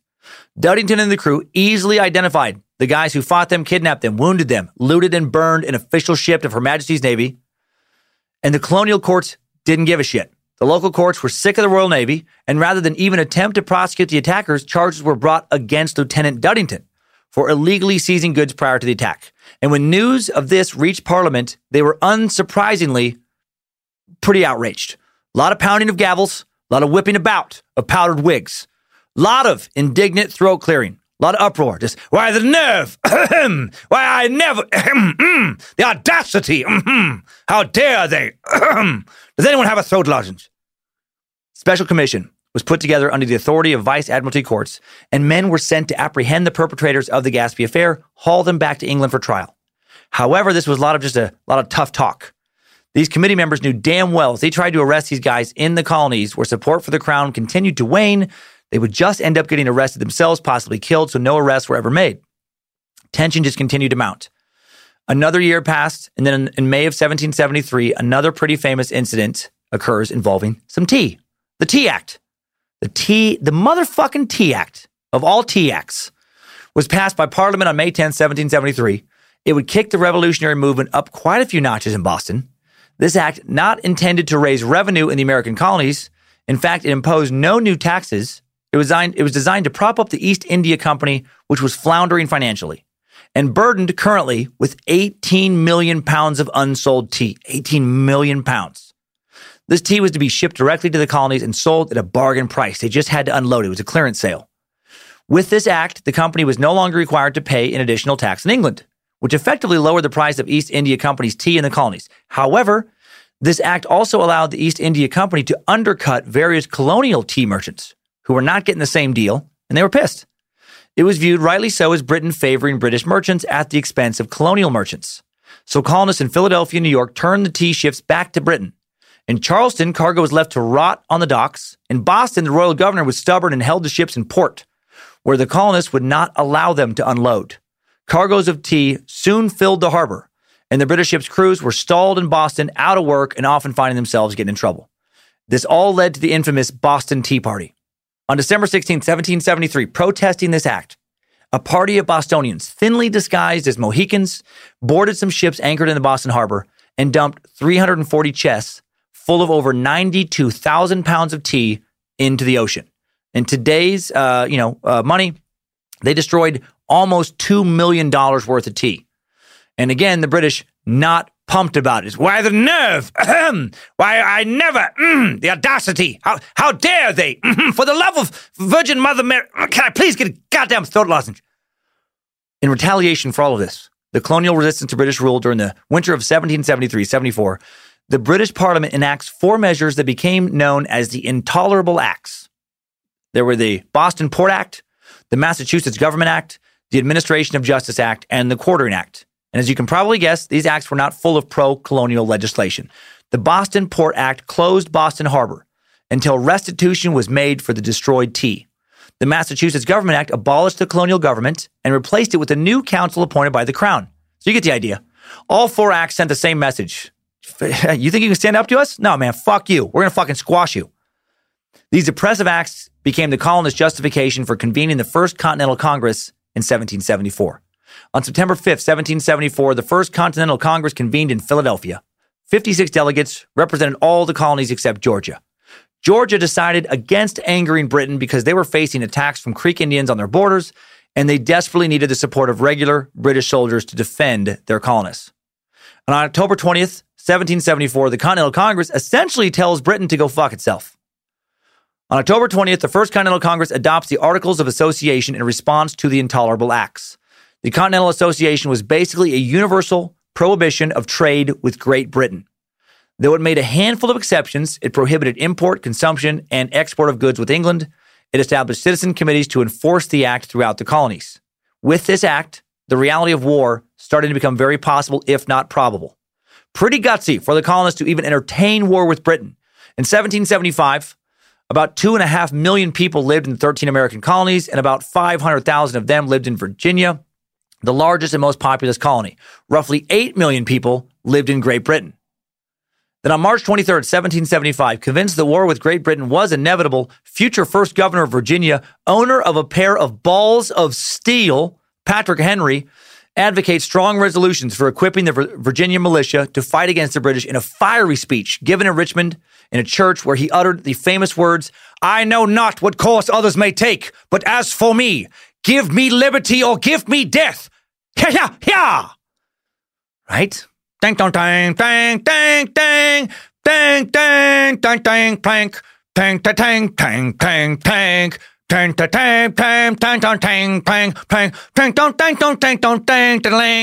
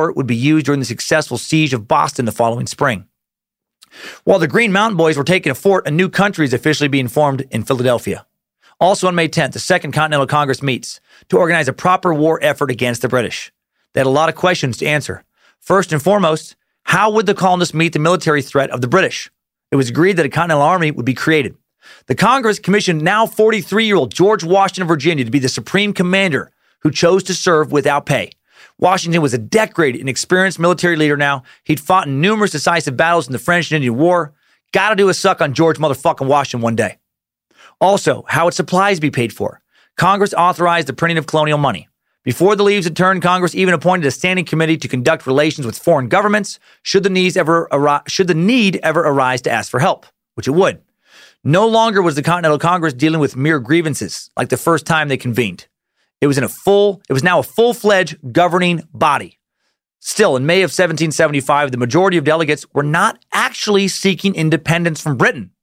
Only radicals like John Adams were of this mindset. In fact, that July Congress approved the Olive Branch Petition, which was a direct appeal to King George. The American delegates pleaded with King George III to attempt a peaceful resolution, and they declared their loyalty to the crown. Even after the war started, they're still fighting for loyalty overall. The king refused this petition and instead declared the colonies to be in a state of open rebellion in August of 1775. He sent the colonists a hand-drawn picture of a small bird and wrote underneath it in crayon, "Biscuit Tits sees all. Biscuit Tits knows all. And Biscuit Tits shall punish the wicked." George Washington read it out loud and said, and I quote, "Who the fuck is Biscuit Tits?" What really happened is that George ordered the hiring of Hessian mercenaries to bring the colonists under his control. Hessians were German soldiers required by their own nation to fight, who King George was able to hire. They were not some private army. Poor bastards. They had nothing against the colonists, but they were forced to fight them. Americans now felt less and less like their English brethren. How could Britain hire foreign soldiers to beat them into submission? Repairing a relationship with the crown looked pretty unlikely after Georgie Porgy hired the Hessians. Cries for independence are now growing. They're growing louder and stronger. The men in Philadelphia are now wanted for treason, yet they continue to optimistically govern. The summer of 1776, they made a formal declaration of independence. That point of no return now seems inevitable. But before that occurs, more fighting. On May 27, 1775, the Battle of Chelsea Creek becomes the second proper military engagement of this new war. It ends with a victory for the American colonists after their first naval engagement of the war. It's also known as the Battle of Noodles Island. Noodles Island. I wish it was Noodles. It's more fun. Battle of Hog Island and the Battle of Chelsea Estuary. The British armed schooner Diana was destroyed and its weaponry was appointed by the colonial side. Another morale booster for the colonial forces. The rebels lost no men in the taking of Diana, and the British lost 2. Right, they lost a ship. And I'd go into more detail about this battle. We have a lot of battles to touch on, and if we go into detail on all of them, this episode of Time Suck will be roughly 27 hours long, and I'll die of sleep deprivation. On June 10th, 1775, George Washington officially named commander-in-chief of the Unified Forces. Rumor has it he was rock hard for the entire day. Rock hard with patriotism. 7 days later, the Americans would attempt to lay siege to Boston, which had been taken over by the British forces stationed there. On June 17th, 1775, a place called Breed's Hill in Charlestown, Massachusetts, was the primary focus of combat in the misleadingly named Battle of Bunker Hill. Charlestown is now a neighborhood within Boston. Some 2,300 British troops eventually cleared the hill of entrenched Americans, but at the cost of more than 40% of their assault force. This battle was a huge moral victory for the Americans. The Americans suffered a total of 450 casualties, with 115 dead, compared to over 1,000 casualties for the British, including 207 dead. The Battle of Bunker Hill, important for a variety of reasons. The first one being that it was the first true battle of the Revolutionary War. No sneak attack, no ambush, head-to-head battle. The American troops got to learn firsthand that the British Redcoats could be fought straight up and killed. They were not invincible. The Battle of Bunker Hill would be the foundation that the colonists would look back on to build courage to fight many other battles during the Revolution. The fierce fighting in this battle also foreshadowed that it was going to be a long, close war. On July 3rd, 1775, George Washington officially assumes command of the Continental Army. From November through December, various sized battles are fought in South Carolina, North Carolina, even in Montreal. The Battle of Quebec was an attempt on December 31st, 1775, by American colonial forces to capture the city of Quebec, drive the British military from the province of Quebec, and enlist French-Canadian support for the American Revolutionary War. The British governor of Quebec, General Guy Carleton, could not get significant outside help because the St. Lawrence River was frozen. So he had to rely on a relatively small number of regulars along with local militia that had been raised in the city to fight the colonists. Richard Montgomery and Benedict Arnold led a force of about 1,200 Americans and Canadian militia in a multi-pronged attack on the city, which due to bad weather and bad timing did not start well, ended with Montgomery dead, Arnold wounded, and more than 400 men captured. The confidence of the Continental Army a bit shaken after this loss. But then American morale was boosted once again on January 9th, 1776. In late 1775, the colonial conflict with the British looked like a civil war more than a war aiming to separate nations. However, the publication of Thomas Paine's irreverent pamphlet Common Sense abruptly put independence on the agenda in early 1776. Page's 50-page pamphlet, made accessible to the masses via his elegant but direct language, sold more than 100,000 copies within the first few months. More than any other single publication, Common Sense paved the way for the Declaration of Independence. Also, in proportion to the population of the colonies at that time, it had the largest sale and circulation of any book published in American history, and it still remains, per capita, the best-selling American book of all time. It's really important because even though the people had been fighting, many Americans thought the war would end when the British gave them representation in the government and stopped making all those unfair acts. But now Paine basically states, hey, you know what we could do? We could just have our own country. I mean, we could just do that. And everyone went nuts. It's like, yeah, we could have our own country. Yeah, fuck King George. And the battles rage on. By March of 1776, the colonists had retaken Boston. The British Navy forced to evacuate to Halifax, Canada. On June 11, 1776, Thomas Jefferson, John Adams, Benjamin Franklin, Roger Sherman, Robert Livingston appointed to a committee to draft an official Declaration of Independence from Britain. The Virginia Declaration of Rights is drafted on June 12, 1776 by George Mason to proclaim the inherent rights of men, including the right to reform or abolish an inadequate government. The document would later be drawn upon by Thomas Jefferson for the opening paragraphs of the Declaration of Independence. In June of 1776, Jefferson, at the request of the committee, drafts a declaration of which only a fragment still exists. Jefferson's clean or fair copy, the original rough draft, is reviewed by the committee. Then on June 28, 1776, a fair copy of the committee draft of the Declaration is read by Congress. Also on June 28, the Battle of Sullivan's Island is fought. Took place near Charleston, South Carolina, and the British attempted to capture the city from American forces, and they failed epically. The South Carolinians lost 12 men and another 25 were wounded, compared to the British suffering 225 casualties. The idea of a separate nation developing from this revolution is becoming more and more real. More colonists are joining the rebel movement and ceasing to become British loyalists. The road to independence continues the next day in Virginia.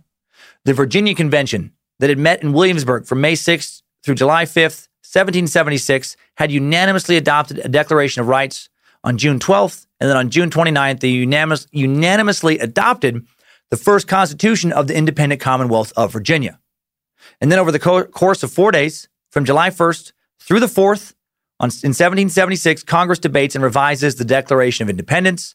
On July 2nd, Congress declares independence as the British fleet and army arrive in New York. And then on July 4th, the Declaration of Independence is officially adopted, America's official birth date. After Congress recommends that the colonies form their own governments, the Declaration is written by Thomas Jefferson, revised at a committee. Congress adopts it in the morning on a bright, sunny but cool Philadelphia day. Local printer John Dunlap prints about 200 copies at his shop near the corner of 2nd and Market Streets in Philadelphia, just blocks from Independence Hall. These prints are now called Dunlap broadsides.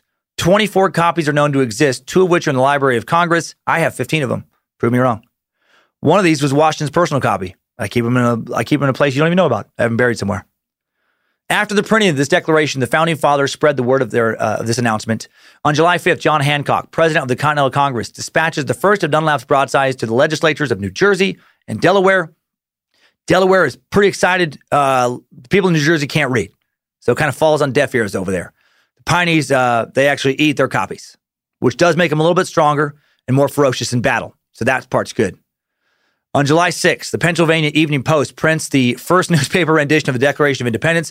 On the 8th of July, the first public reading of the Declaration is in Philadelphia. Then on the 9th of July, General Washington orders the Declaration to be read before the American Army in New York. Meanwhile, fighting continues. On July 15th, 1776, at Lindley's Fort in South Carolina, American colonists fend off an attack by American Indians and Tories dressed as Indians. Tories were one of the names given to American colonists who stayed loyal to the British crown during the war. Fucking Tories.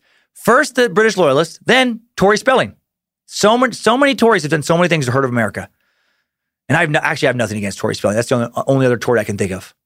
I don't know much about Tory spelling. I never watched Beverly Hills 90210, which I do realize might make me un-American to some.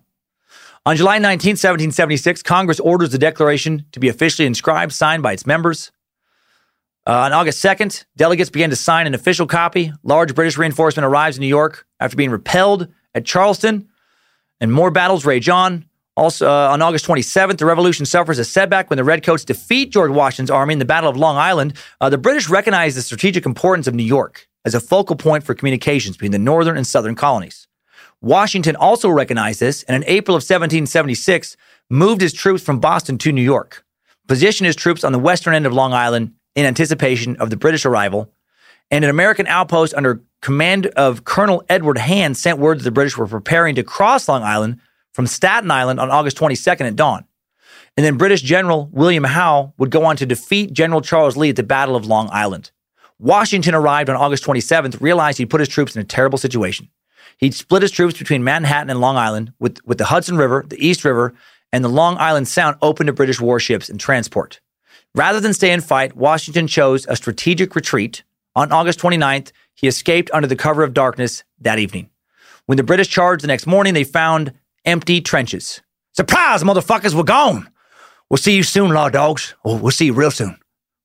Washington's army lived to fight another day, an army that was tattered and not well organized at this point. Washington was having a hard time organizing his militia into the army he needed them to be. America's Congress was reluctant to force anyone to fight because they were essentially fighting the concept of being forced to do things. So hard to be like, we will not stand for foreign tyranny. We will not be told what to do by King George and his minions. No, we have a new George Washington, and he is going to now tell us what to do. So grab a gun and fight. Seriously, do it right now.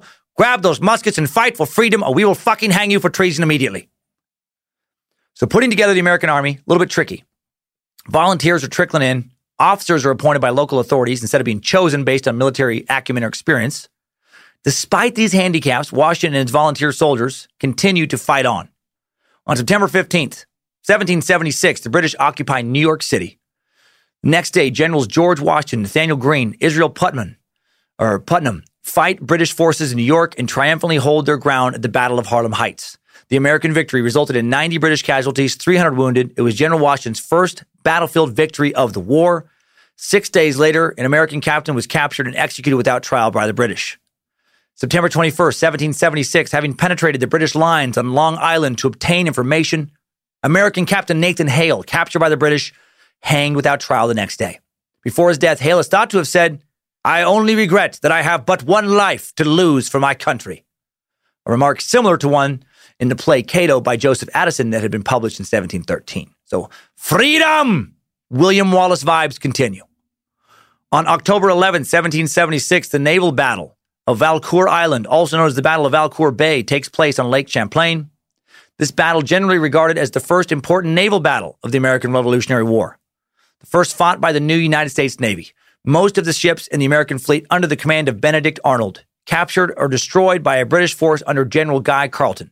Despite being pounded by the British and losing 11 ships and losing nearly 200 sailors to capture or casualty, the American defense of Lake Champlain stalled British plans to reach the upper Hudson River Valley. The British won the battle, but the Americans did enough damage to the British to take away another moral victory, proving to themselves they could hold their own against the British Navy. While there was a brief lull in active New York military operations after the Battle of Harlem Heights on October 28, 1776, the British did score a victory in their New York and New Jersey campaign at the Battle of White Plains, New York. After eventual defeats at the Battles of Long Island and Harlem Heights, George Washington moved his army northward into New York State, and the British pursued him by land and river. By October 28, the Americans had reached a base of their supplies at White Plains, New York. Then on the morning of October 28, the British, led by General William Howe, supported by the Hessians, attacked. Washington eventually ordered a fighting withdrawal, and the Continentals retreated to North Castle, New York. Both sides took losses in Washington's retreat. The Battle of White Plains resulted in roughly 217 American casualties and 233 British casualties. So George Washington, he's had to do numerous retreats now, but they haven't squashed him out entirely. And this has come back to haunt the British. George Washington now really pushing for Congress to let him organize, please, a proper conscripted army.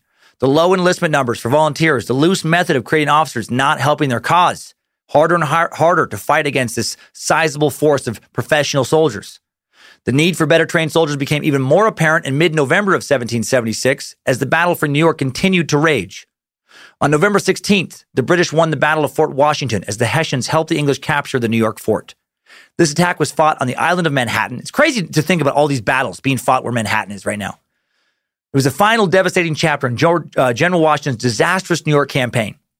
The Americans were outnumbered, 3,000 colonial troops to 8,000 British and Hessian forces, 8,000 better trained troops. Unwilling to abandon Manhattan entirely, Washington ordered General Nathaniel Greene to defend Fort Washington. Though hastily constructed, Fort Washington wrought havoc on British warships attempting to sail up the Hudson River. It was similarly successful in repulsing Hessian attacks in early November. But these early successes had given Greene and Colonel Robert McGaw, the fort's garrison commander, a false sense of security, and the Americans reportedly suffered 59 killed and 2,858 captured, including probably more than 1,000 wounded in the battle when the British took the fort. The loss of all their arms and equipment, devastating. 4 days later, the revolutionaries suffered yet another defeat. In late 1776, if Vegas had been around, sports bookies would have heavily favored an eventual British victory. But they'd be wrong. They'd learned to never bet against the Tom Brady of the Revolutionary War. George Washington, a man who didn't care how many points his team was down, played his best in the fourth quarter. On November 20th, 1776, the Redcoats Lord Cornwallis captured Fort Lee in New Jersey, overlooking Manhattan and the Hudson River from Nathanael Greene. With a force of 4,000 to 6,000 British soldiers, Cornwallis crossed the Hudson River in a rainstorm, landed about 6 miles north of the fort, then marched south. Washington sent word of the British advance to the Continental Congress, suggested that Philadelphia would likely become the next target. This news came as a shock to many of the delegates there who had failed up until this point to grasp how badly the war was going for them. When Cornwallis's forces arrived at Fort Lee, they encountered no opposition. Greene had led a hurried evacuation of the fort's 2,000-man garrison, marched them back towards Hackensack, New Jersey, where Washington was waiting for them. The British were delighted at what they found. They found an abandoned fort. They found 50 cannons, 1,000 barrels of flour, stores of ammunition, vast quantities of other supplies left behind by a fleeing, group of soldiers. They did also capture, I think this is hilarious, 12 drunk American soldiers in the fort. There was 12 guys hiding there still. And they found about 150 other people, in the vicinity they took prisoner. But I just love those 12 drunk guys who somehow didn't get the fucking message that they had to leave quickly. Just making plans. Just maybe it's hiding in the fort. We could hide. I'm very good at hiding. No one knows. No one knows we're here. We got so much flour. We can make pancakes. And we just say, look, you guys, I don't want to fight you. I don't want to fight you. I'll make pancakes. I don't want to fight you. I like biscuit taste. I don't eat from bird. I like London. I like tea, and I don't want to fight no one.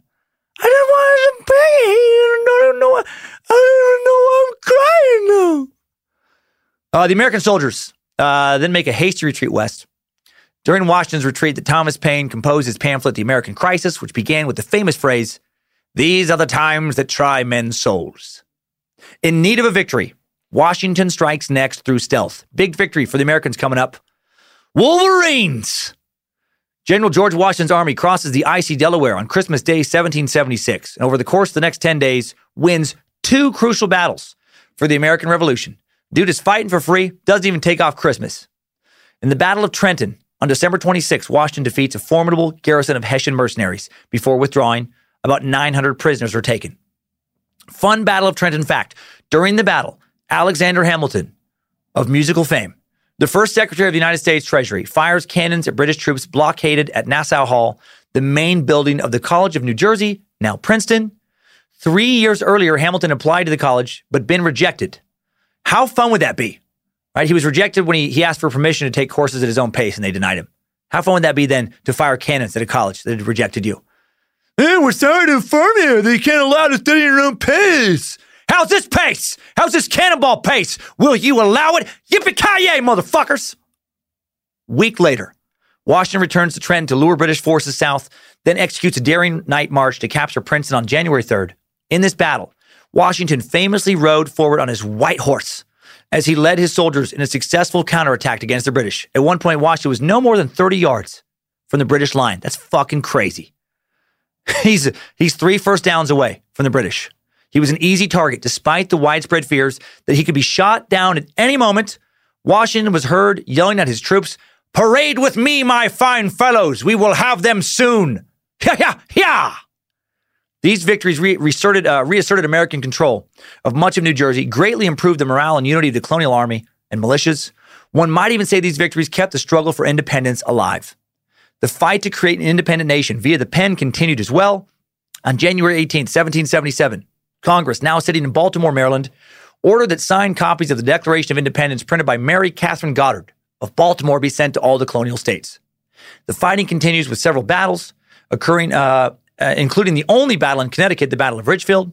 Then on June 14, 1777, the nation adopts the first Stars and Stripes.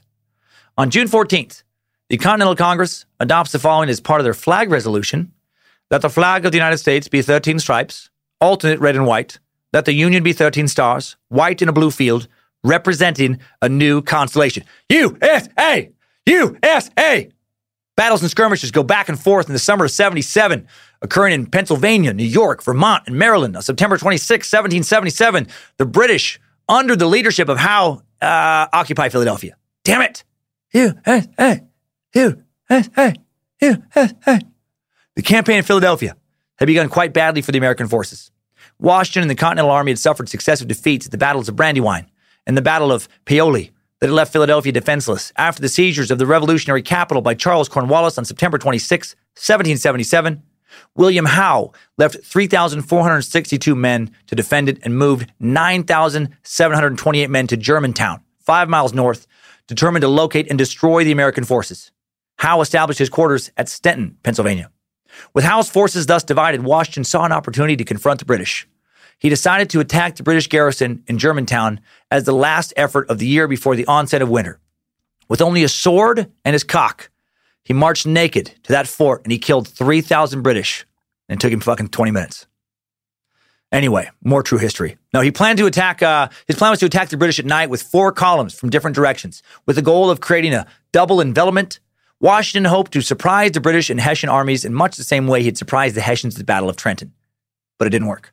When they attacked on October 4, 1777, the Battle of Germantown, roughly 700 men from Washington's army were killed and wounded. Another 400 were captured. The British suffered more than 500 casualties as well, but they held their ground and Washington had to retreat. Despite the British victory, many Europeans, especially the French, were impressed by the dogged determination of George Washington and his Continental Army. Battles continued through the fall and into the winter of 1777. Following failures at the battles of Brandywine and Germantown, Washington and 11,000 soldiers took up winter quarters at Valley Forge, 22 miles northwest of British-occupied Philadelphia. They stayed there from December 1977 until June 1778. Although Washington's ranks were decimated by disease, by the end of the encampment, 1 in 6 soldiers would die of the flu, typhus, typhoid fever, or dysentery. All the soldiers would suffer semi-starvation and bitter cold. The reorganized Continental Army decided to do some Rocky IV-type training shit, and they emerged the following June as a well-disciplined and efficient fighting force. A lot of the credit for the training goes to Friedrich Wilhelm von Steuben. He was a Prussian military leader that came to America specifically to fight for America. He'd fought well in the 7 Years' War in Europe, and then after having seen his Prussian military career stall out over allegations that he was homosexual, he decided to go fight for America. This 47-year-old dude was battle-hardened, and he now had to whip some volunteers into a proper fighting force, and that's exactly what he did. Washington let him do that. And he was in all likelihood, truly was a homosexual, and I love that detail. So much uproar about gays in the military for so many years, even though a gay man helped turn America's very first fighting force into the well-trained military that helped win the war against Britain. France, watching all of this, a nation that was defiantly on team fuck England, a nation still stinging from its defeat at the hands of the British in the 7 Years' War, agreed to help the colonists then fight the British on February 6, 1778. The French had secretly furnished financial and material aid to the Americans since 1776, but now with the signing in Paris of the Treaty of Amity and Commerce and the Treaty of Alliance, the Franco-American alliance was formalized. France began preparing fleets and armies to enter the fight, but did not formally declare war against Britain until June of 1778. On June 18, 1778, after almost 9 months of occupation, 15,000 British troops under General Sir Hillary Clinton. Sir Hillary Clinton? That was weird. That's the weirdest visual. I knew she was old until this. I didn't realize she was a couple hundred years old. No, the troops were under General Sir Henry Clinton. Evacuate Philadelphia, the former U.S. capital. British General William Howe, Clinton's predecessor, had made Philadelphia the seat of the Continental Congress, the focus of his campaign, but the Patriot government had deprived him of the decisive victory he hoped for by moving their operations to the more secure side of York, Pennsylvania, a week before the city was taken. The British position in Philadelphia became untenable after France's entrance into the war on the side of the Americans. To avoid the French fleet, General Clinton was forced to lead his British Hessian forces to New York City by land. Loyalists in the city sailed down the Delaware River to escape the Patriots, who returned to Philadelphia the very next day after the British departure. The British completed their evacuation on June 18th. An estimated 3,000 Tories left the city with troops. Within hours, American cavalry arrived in the city. Now the Continental Army was ready to fight. Professionalism, confidence, and pride marked those who had survived the ordeal of Valley Forge. British and colonial armies clashed on June 28th at Monmouth Courthouse. The Battle of Monmouth, almost single-handedly lost by American General Charles Lee. When Washington learned that Lee was retreating instead of advancing as he'd been fucking told to do, he became enraged and galloped out to turn the men back around and led them on an attack against the British. Dude did not fuck around. So many stories of George Washington charging into the front lines in this battle or that battle, leading troops here and there. Gotta suck that guy someday. The Americans took on an estimated 500 casualties in the battle. The British took on more than double that. The British retreated. It was clear to everyone that those ragged Continentals who had suffered so much over the winter in Valley Forge were now a much tougher adversary for the British to fight. For the next year, the battles continued to go back and forth. And then in June of 1779, Spain declares war on Great Britain. Thank you, Spain. Muchas gracias. Me gusta español. Viva español. Despite now fighting another empire, the British not done fighting the colonists. In 1778, British policymakers and strategists had decided to refocus their efforts on the southern colonies, where they believed the crown would enjoy the support of a large loyalist population. As part of that effort, a British army under Lieutenant Colonel Archibald Campbell had captured the city of Savannah on December 29, 1778. In the fall of 79, the Americans, with their French allies, were determined to take Savannah back, but they would fail and Savannah would remain in British hands until the end of the war. From November of 1779 through June of 1780, General George motherfucking Washington spends his second winter in New Jersey, and it just so happened to be the harshest winter of the 18th century. Son of a bitch. Over the following summer, British troops captured Charleston, South Carolina, and crushed the Americans at Waxhaw Creek in South Carolina, as well as rout the Americans in Camden, South Carolina. Yeah, they're fighting many different nations now, but they're not done. They're not done with the Americans. And the French troops arrive in July to assist the American cause. Then in September of 1780, Benedict Arnold motherfucks the revolutionary cause by joining the British Army and attacks the very men he used to lead. Having fought valiantly in a number of battles earlier in the war, American General Benedict Arnold conspired with the British to surrender the fort at West Point that he commanded. When John Andre, the British Army officer with whom Arnold had negotiated, was hanged as a spy after he was captured and his plot was revealed, Arnold took sanctuary with the British, and his name has become synonymous with traitor ever since. An endless batch of skirmishes would occur up and down the country throughout the fall and winter. In December of 1780, Arnold would lead a force of 1,600 troops into Virginia, where he captured Richmond by surprise, then went on a rampage through Virginia, destroying supply houses, foundries, mills for the nation he had just fought on behalf months earlier. In early 1781, founding fathers, despite back-and-forth battles, remained optimistic and planned for colonial victory. On March 1st, 1781, the Articles of Confederation, a plan of government organization that served as a bridge between the initial government by the Continental Congress and the federal government provided under the U.S. Constitution of 1787, had been written in 1776 and 1777 and adopted by the Congress on November 15, 1777. However, the Articles not fully ratified until March 1st, 1781. Meanwhile, more battles. March 15, 1781, the British win a costly battle at Guilford Courthouse in North Carolina. Despite the victory, more than 20% of Cornwallis's men are killed, wounded, or captured. The Americans suffer roughly 300 casualties, while the British suffer roughly 500. In June, Americans would recapture Augusta, Georgia. On September 5th of 1781, the French Navy gives colonial efforts a big boost when their fleet wins a critical naval battle by driving the British naval force from Chesapeake Bay. Thank you, France. I like you guys. I like your French fries. I like your crepes. And I like how you won battles. After winning his costly victory at Guilford Courthouse, North Carolina on March 15, 1781, Lord Cornwallis enters Virginia to join other British forces there, setting up base in Yorktown, Virginia. Washington's army and a force under the French Count de Rochambeau, full title, Marshal Jean-Baptiste Don Etienne de Vimeur, Comte de Rochambeau. Do not like your fucking long names, France. Fan of French fries. Not a fan of long, stupid names. Anyway, Washington and Captain Fuck That Name place Yorktown under siege, a siege that lasts for 3 weeks. Nearly 20,000 French and American troops fighting less than 10,000 British and Hessian troops. After 3 weeks of fighting, Washington, along with the French, win arguably the most important and decisive battle of the American Revolutionary War. Cornwallis surrenders his army of more than 7,000 remaining men on October 19th, 1781. And this is the final major battle of the war, and the one that would lead Britain to accept a new nation is here to stay. Wolverines! On March 20th of 1782, broken by military defeats, Lord North resigns as British Prime Minister. On July 11th, 1782, the British pack up and leave Savannah, Georgia.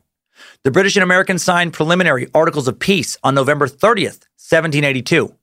And then by December of 1782, the British had left Charleston. Finally, on September 3rd, 1783, the Treaty of Paris officially ends the war. After the British defeat at Yorktown, the land battles in America largely die out. Fighting does continue for a while at sea, chiefly between the British and America's European allies, which came to include Spain and the Netherlands in the war's final days. With the Treaty of Paris, Britain recognizes the independence of the U.S. with generous boundaries, including the Mississippi River on the west. Britain retains Canada but cedes East and West Florida to Spain. 2 months later, in November of 1783, the last British troops finally leave New York City. And then just a month later, on December 23rd, George Washington resigns as commander of the Continental Forces. His job was done. The war was won. 6 years later, he became America's first president. Fast forward a few years, and on September 17th, 1787, the U.S. Constitution is signed. By June 21st, 1788, the Constitution is adopted when New Hampshire ratifies it, and a new nation truly is born. That seems like kind of things took a while, but things did take a while. You know, in the days before the internet, or phones, or planes, trains, automobiles, or even a damn telegraph. And that is the end of today's giant Time Suck timeline.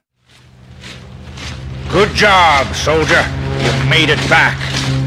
Barely.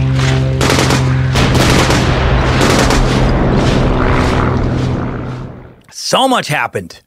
Sorry to gloss over a lot of it, but man, a lot to cram in to one roughly 2-hour episode. But I think we managed to give a good overview of what led up to the war and how the war played out. Obviously, there's a ton more to the subject. I barely mentioned founding fathers like Thomas Jefferson, James Madison, Benjamin Franklin, so many others. Each of them needs a full suck to do them any justice. But now we know how this little country called the United States of America, a.k.a. America, got going. And we know why. I did not know prior to this suck. Britain was in debt from the French and Indian War and expected the American colonies to help repay that debt, not unreasonably. England fought to defend the colonies from the French and their American allies in the war. And maybe the colonies would have been okay with helping pay that money back and pay some taxes had Americans been allowed to become members of Parliament. But they weren't included in the British government's legislative decisions, which led to the entire no taxation without representation battle cry. And then word that expansion west could lead to another costly war, King George III forbid early settlers from settling west of the Appalachian Mountains. And settlers who'd moved to America specifically so they could explore new territory and claim new land for themselves didn't like that. And then the more King George pushed to make the Americans bend to his will, the more America fought against it.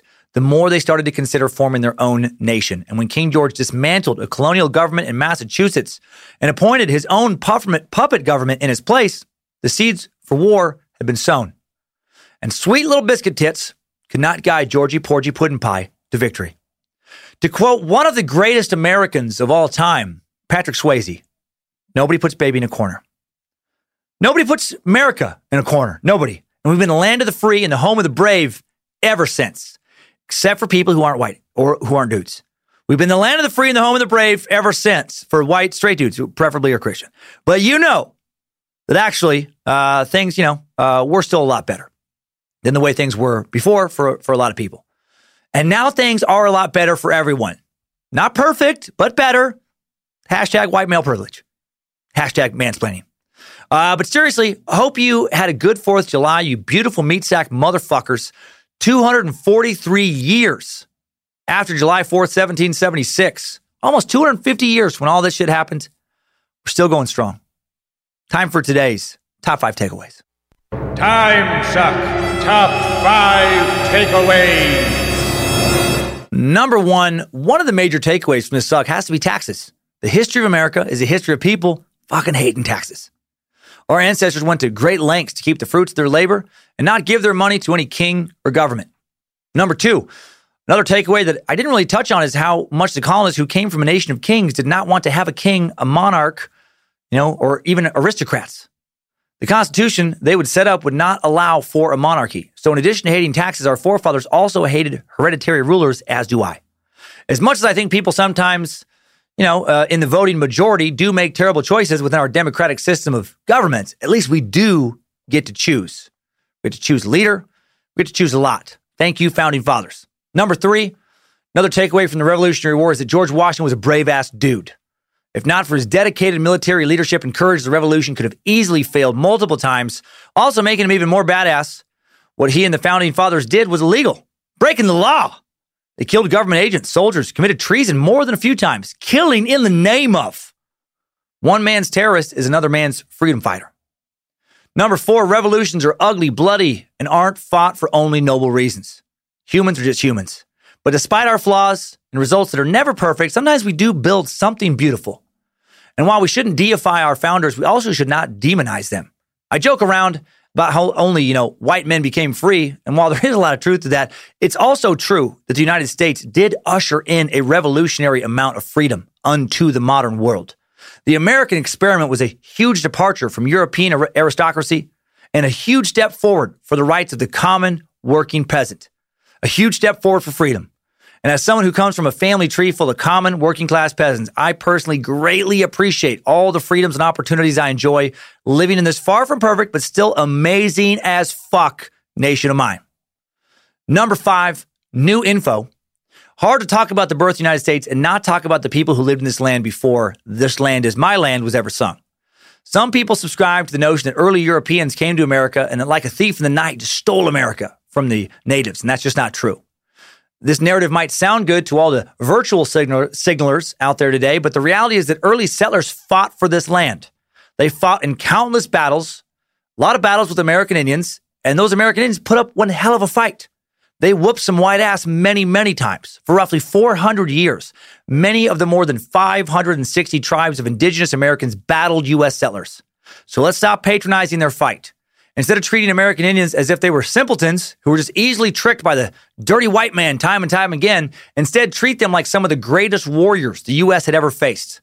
It took a couple hundred years to defeat the tribes, who fought bravely with less men and inferior weapons than their adversaries. Many tribes are proud of their warrior history, as they should be, and the whole "we stole this land" narrative underscores the valiant battles of their ancestors. Early colonists went to war with people who already lived here, but those people did not just roll over and die. Americans had to defeat the British Empire to birth a new nation, and then they had to defeat an empire of tribes to keep it. And both of those empires put up one hell of a fight. Time Suck Top 5 Takeaways. Revolutionary War has been sucked. Another big one. A lot of big stories lately. A lot of info. Special thanks to the Space Lizards for supporting this show financially so we can hire the help needed to pump out this many details every week.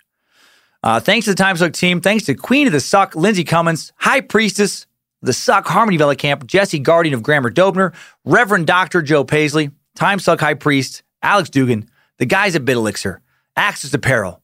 Thanks to Zach, Script Keeper Flannery, and thanks to Sophie, Fact Sorceress, Sophie Evans, for all her help. Excited to have Sophie in the Suck Dungeon soon as our summer intern. Next week is the Space Lizard chosen topic of Robert Hansen, the Butcher Baker. It's a summer of murder here at Time Suck. Little historical break this week, back to darkness next week. And don't worry, we will continue to add plenty of varied topics. But I'm enjoying this true crime run we're having. Between 1971 and 1983, Hansen abducted, raped, and murdered at least 17 women in and around Anchorage, Alaska, hunting them down in the wilderness with a Ruger Mini-14 and a knife. He was arrested and convicted in 1983, sentenced to 461 years, life sentence without the possibility of parole. This dude literally hunted people, flew them out to the Alaskan bush, hunted frightened human beings down as if they were elk or moose, and he did it for over a decade. And that's all I know about him right now, but I'm going to know a whole bunch more tomorrow, and then we're all going to know a lot more next Monday. And now, let's get to know some of our fellow Time Suckers with today's Time Sucker updates. Updates? Get your Time Sucker updates. First update comes in from veteran and sucker and great dad and family man Mark Johnson. Mark writes, Dear Suckiest Maximus Emperor of all that is suck, I have but a humble request. I apologize for how lengthy this is and how a mushmouth jackass like yourself may not want to read this in its entirety on air. Too late, Mark. Doing just that. To begin with, I want you and all my fellow meat sacks to know what I'm about to say is not intended to have you feel pity for me, nor am I trying to get a handout of any kind. I just need to preface this so that you understand the magnitude of love involved. I am a disabled vet. During my second year, I was injured, also gained some mental scars. However, I had a good job and was able to do more than most with my children. Then a couple years ago, my injuries worsened and continue to worsen every day. Because of this, we now have financially collapsed and are living paycheck to paycheck. I'm battling with the VA because sometimes the government tends to take their time giving to you what's yours. Also, one of my children needed treatment this past year, and the only place at the time able to admit her was in Butte, Montana. I live in Arkansas. Due to the wear on vehicles and the steep costs of trips, we have a truck we're thousands behind on, and one vehicle paid off that broke down 2 weeks ago. Therefore, come Father's Day, I felt financially nothing needed to be spent on me, and honestly, it feels I'm failing at that job too. And all this stress has taken a heavy toll on a 14-year marriage. To my surprise, my wife managed to give me something that brought joy back to me, which I haven't felt in a long time. My wife could give two shits about history. Well, she probably didn't listen to today. It's just who she is. So I assumed when I would talk to her about Time Suck, the peanut gallery would go off in her head. Just wah, wah, wah, wah, wah, wah, wah. So imagine my surprise to open a box from her and find a Time Suck thermos. She knew how much this has meant to me, to feel like I'm part of something I haven't felt since I was medically retired from the military. I have loved being a part of this and watching it grow. I love all you meat sacks, and I have but one request. Will you please thank my wife, Dana, for being such a strong and amazing woman? It would mean the world to me, and I will let her know those tears were genuine when I opened that package. Thank you to Joe Paisley, Queen of the Suck, and of course you, Mr. Cummins. Regardless how this goes, I promise I will always remain a fan, and I promise to become a space lizard as soon as I'm able. Thank you, Mark. Well, thank you, Mark. No rush on the Space Lizard. I love how much these Monday episodes and the community that's growing around them mean to you. Thank you, Dana, for being such a supportive and awesome wife. I'm sorry that both of you have had a real rough time lately, and I hope your daughter is A-okay. And thank you for your service. So glad you found a new community with this group. It comforts me to know that there are so many other just good-hearted but dark-humored weirdos, who love to learn, can take a joke, who think ignorance is unnecessary, and our current social climate of constant outrage is more than a little annoying. Glad you're part of the Culturally Curious, Mark. Hail Nimrod. And you're not failing. Life is harder on some of us than others, and it sounds like you're doing everything you can with a lot on your shoulders. If you have a GoFundMe campaign, just know that you can post it in the Culturally Curious Facebook group, as others do, and if you need help from others. So again, hope things go a lot better for you, and I'm glad this community means so much. It means a lot to me as well. More messages continue to pour in regarding my wart trickery and the Fritz whistle suck. I'll just read one today. This comes in from an anonymous sucker who writes, "Fuck you, Dan, you banana fucking silver tongue sucker of Bojangles Monster Red Rocket. I hope you're happy because you finally got me with your bullshit. I'm listening to the Joseph Fritzl episode, and you got to the part about how a guy got warts from a hand job and someone else got AIDS from an aggressive finger banging. You freaked me out so bad. All throughout my teenage life, I was plagued by warts on my fingers. I tried every fucking thing I could think to get rid of them. Home remedies, freezing them off, even an acid solution to burn them off. Finally, at age 18, for whatever reason, they fell off and died on their own. I no longer have problems with them and haven't had a wart since, but I do unfortunately have some scars on my fingers. Well, the reason why you got me was because about a year after they all fell off, I got my first taste of some sweet female loving. Not all the way, but enough. When you said all that shit about warts and AIDS and shit, and how a dude got them from a hand job, I fucking panicked, thinking I was going to have to call my ex and tell her she may have some crazy warts because I had them on my hands at one point. Upon further research, from what I can tell, it's not even possible for common warts, which I had to become genital warts. Thank heaven. But still, fuck you for giving me heart failure and almost making me call my ex and have the worst conversation ever. I pride myself on not being gotten by you because my father loves to do the same shit you do with misleading, fake, but super believable stories. But not today, motherfucker. You got me finally. I hope you're happy. I am happy. Anonymous sucker. Happy you don't have a hand job, you don't have hand job warts on your face. And happy I made you think that was even possible. Hail Lucifina. I do wish you would have called your ex, though. What a weird, uncomfortable conversation that would be. Hey, how you doing? I know. Yeah, this is weird for me to call. Hey, I just got a quick question. Hey, you remember how I used to finger blast you? And how I used to have warts on my fingers? Well, don't freak out. There's a chance that you could have a lot of genital warts all over your face soon. So maybe head off to urgent care, and just get tested. And sorry about that. Gotta run. Click. Time Sucker Dean Bradley has some thoughts on how Austrian monster Josef Fritzl should be punished.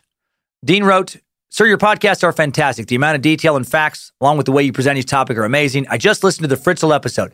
Hated listening to it. Kind of hated you. But I could not stop listening. I know the feeling. I literally, no drama, took a shower after finishing that episode. Fuck Fritzy, that human piece of garbage. Here is how he should be fucked. Every morning, he should have to use a banana-scented lotion head to toe. Then, he needs to shove a banana up his ass. Then we need to find the biggest, King Kongiest gorilla. Pump that silverback full of Red Bull and Viagra. Leave the two of them in a small, windowless fuck dungeon. Day 2, repeat. Day 3, ... Yeah, I'm for it. Nice idea, Dean. Film it. Sell it for $5 on the web. Give all the proceeds to Elizabeth and her kids. And now one last message. A heartfelt message from Super Sucker Chad Woods. Chad writes, "Dear Master Sucker, I'm not going to begin this with a joke. Things are about to become super serious, super fast, and I just don't have a joke in my mind at the moment. As I sit here writing this letter to you, I'm listening to Suck number 133, Mikhail the Werewolf Popkov. I will listen to the Suck since day one. Your comedy has always had a special place for me. When I was younger, I listened to it a lot with my dad. Then when I moved from my home state of Arizona to North Carolina, my dad and I would call each other to tell the other to listen to your stand-up if either of us had stumbled across it somewhere or just had the idea. My parents split up when I was very young. It's been over 20 years now, and for many years, I barely saw my dad. On one of the few times I got to spend time with my dad, we stumbled across your comedy on Comedy Central Presents and promptly laughed our asses off until we couldn't breathe. I was fresh out of high school at this time, getting ready to start my first real job. The following year, your first album, Revenge is Near, came out, and my dad bought 2 copies. One for me, one for him. This continued until the album Hear This came out. My dad bought 2, sent one to me while I was in North Carolina, and we listened to it together on the phone with each other. It was the last time we ever really got to speak to each other.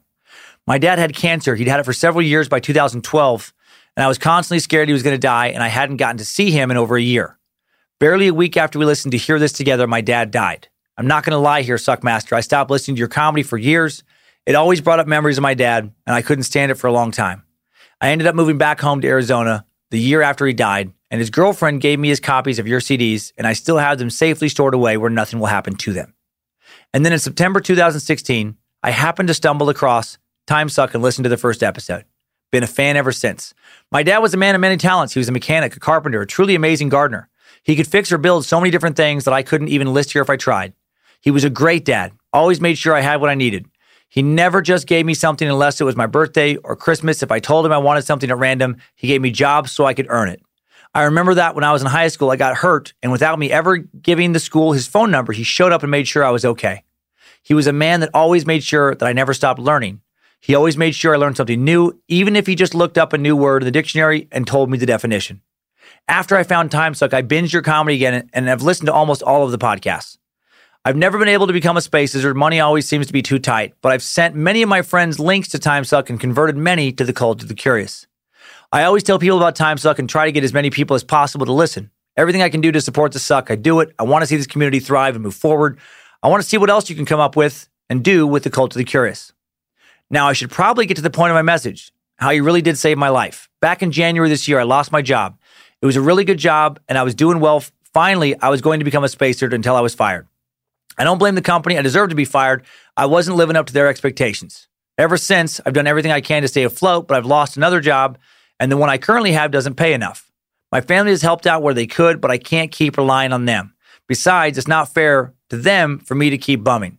Since January, I've fallen farther and farther into a deep depression. It's something I've always struggled with, but I've always had a decent grasp on and never needed to seek help for. Now, I've been spiraling farther and farther downhill, and suicide has honestly started creeping closer and closer into my thoughts. I call it the mind fog. The depression just fogs everything up. It slows me down and ruins everything. I'm so worried about my bills that I often sleep only 3 or 4 hours a night. One day, when things were at my worst and I was thinking about suicide, I could practically hear my dad's voice telling me to listen to you. It wasn't a ghost or a spirit or anything like that. It was a memory that just popped into my head of him wanting to listen, hear this with me. Since that moment, every single time I get a thought even close to suicide in my mind, I immediately pull up Time Suck and start listening. Or if I can't for whatever reason, I start thinking about whatever episode I most recently listened to. At night when I have trouble sleeping, I turn on old episodes of Time Suck. Sometimes they help calm me down and lull me to sleep. Sometimes they barely keep things at bay. But it always helps, even if it only helps enough to keep me from doing something stupid that will hurt my family. I just wanted to write you this to express how much you mean to me and how much your comedy helps me and others. I wanted you to know that even though my dad isn't with us anymore, he still makes sure I keep listening to you because I keep him in my thoughts and always remember the times we listened to your comedy together. You've saved not only my life, but I'm sure you've saved the lives of others out there. You're a prime example of what meat sacks are capable of, and you are a true inspiration. If more people were like you, the world would be a better place, maybe slightly more irrationally angry at times. Oh, for sure. But ultimately a better one. That's nice. This letter has gone on more than long enough, but I just wanted to take the time to tell you everything that was on my mind. I wanted to get it off my chest, tell you to keep doing the amazing work. You've done so much for so many people. You deserve to know you've touched far more lives than you realize. You do amazing things every day. I love you. I love Time Suck. I love the Cult of the Curious. Keep on sucking. Chad Woods, P.S. At least you don't need a pronunciation guide for my name. Thank you, Chad. I really appreciate how you had the decency to have a nice, easy name, for people to say. A lot of assholes can't seem to get that right. I'm amazed how many people have the fucking nerve to have weird French names that aren't fun to say, yet they continue to cling to them, just, without logic. Your dad nailed it with your name, and I'm sorry he's gone, and I'm sorry you've also had a hell of a tough time. If the fog gets too thick, do not hesitate to call 1-800-273-8255. This goes out to everybody. That's the suicide hotline, 1-800-273-8255. And you know what's weird about that number? If you spell out the letters, from the numbers, it spells just do it, which I think is pretty fucked up and not true. I just had to lighten things up for a second. It was so heavy. But just remember, just like we don't know how much worse things can get in the days ahead, we also don't know how much better things can get. My life's had a lot of ups and downs. I never thought I would have this little thing I have now. Not really. At various moments in my life, I didn't really expect it at all. Not even close. During the downs, I definitely worried at a lot of moments that things just keep getting worse. And then as time went on, more often than not, things would get better. None of us can control the future, but in spite of all the dark tales we tell here, I do believe that in general, life usually gets better for those who don't give up trying to make it better. I hope you get the break you need soon. And I just hope that, you enjoy these moments as much as you can. Because even in the dark periods, you can still take a moment here and there and realize that there's nothing you can do in this next hour to fix things. So just enjoy the sunshine of a nice day. Enjoy a fun conversation with a friend. This sounds really weird, but walk through a cemetery and be like, I'm fucking not here. I'm alive. I think about that sometimes. Probably, maybe that's weird, but I think about, I woke up today. I'm fucking alive. That's pretty amazing. That we get to experience any of this.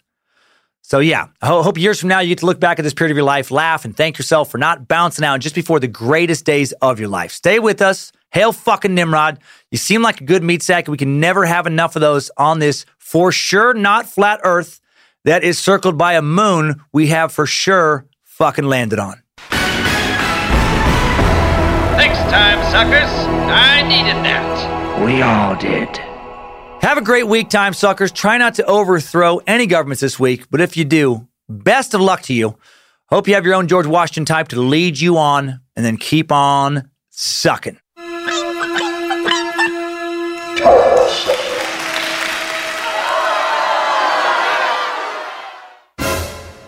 Once in her life, she musters a smile. For his nostalgic tale, two nations claim land ownership. Never coming near what it wanted to say. Gotta hope people bought that, only to realize. Listening to your favorite podcast?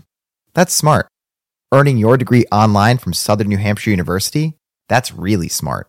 With 24/7 access to coursework, no set class times, and dedicated student support, you can go to school when and where it works for you.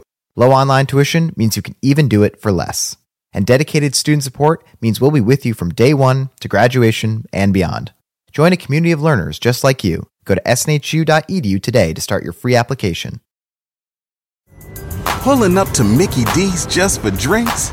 Oh yeah, that's me. Nothing extra, just perfection and a straw. Coming in hot for the coldest cups on the block. Because there are drinks. Then there are drinks from McDonald's. Mix things up with any size lemonade or sweet tea for $1.49. Perfect with our classic fries.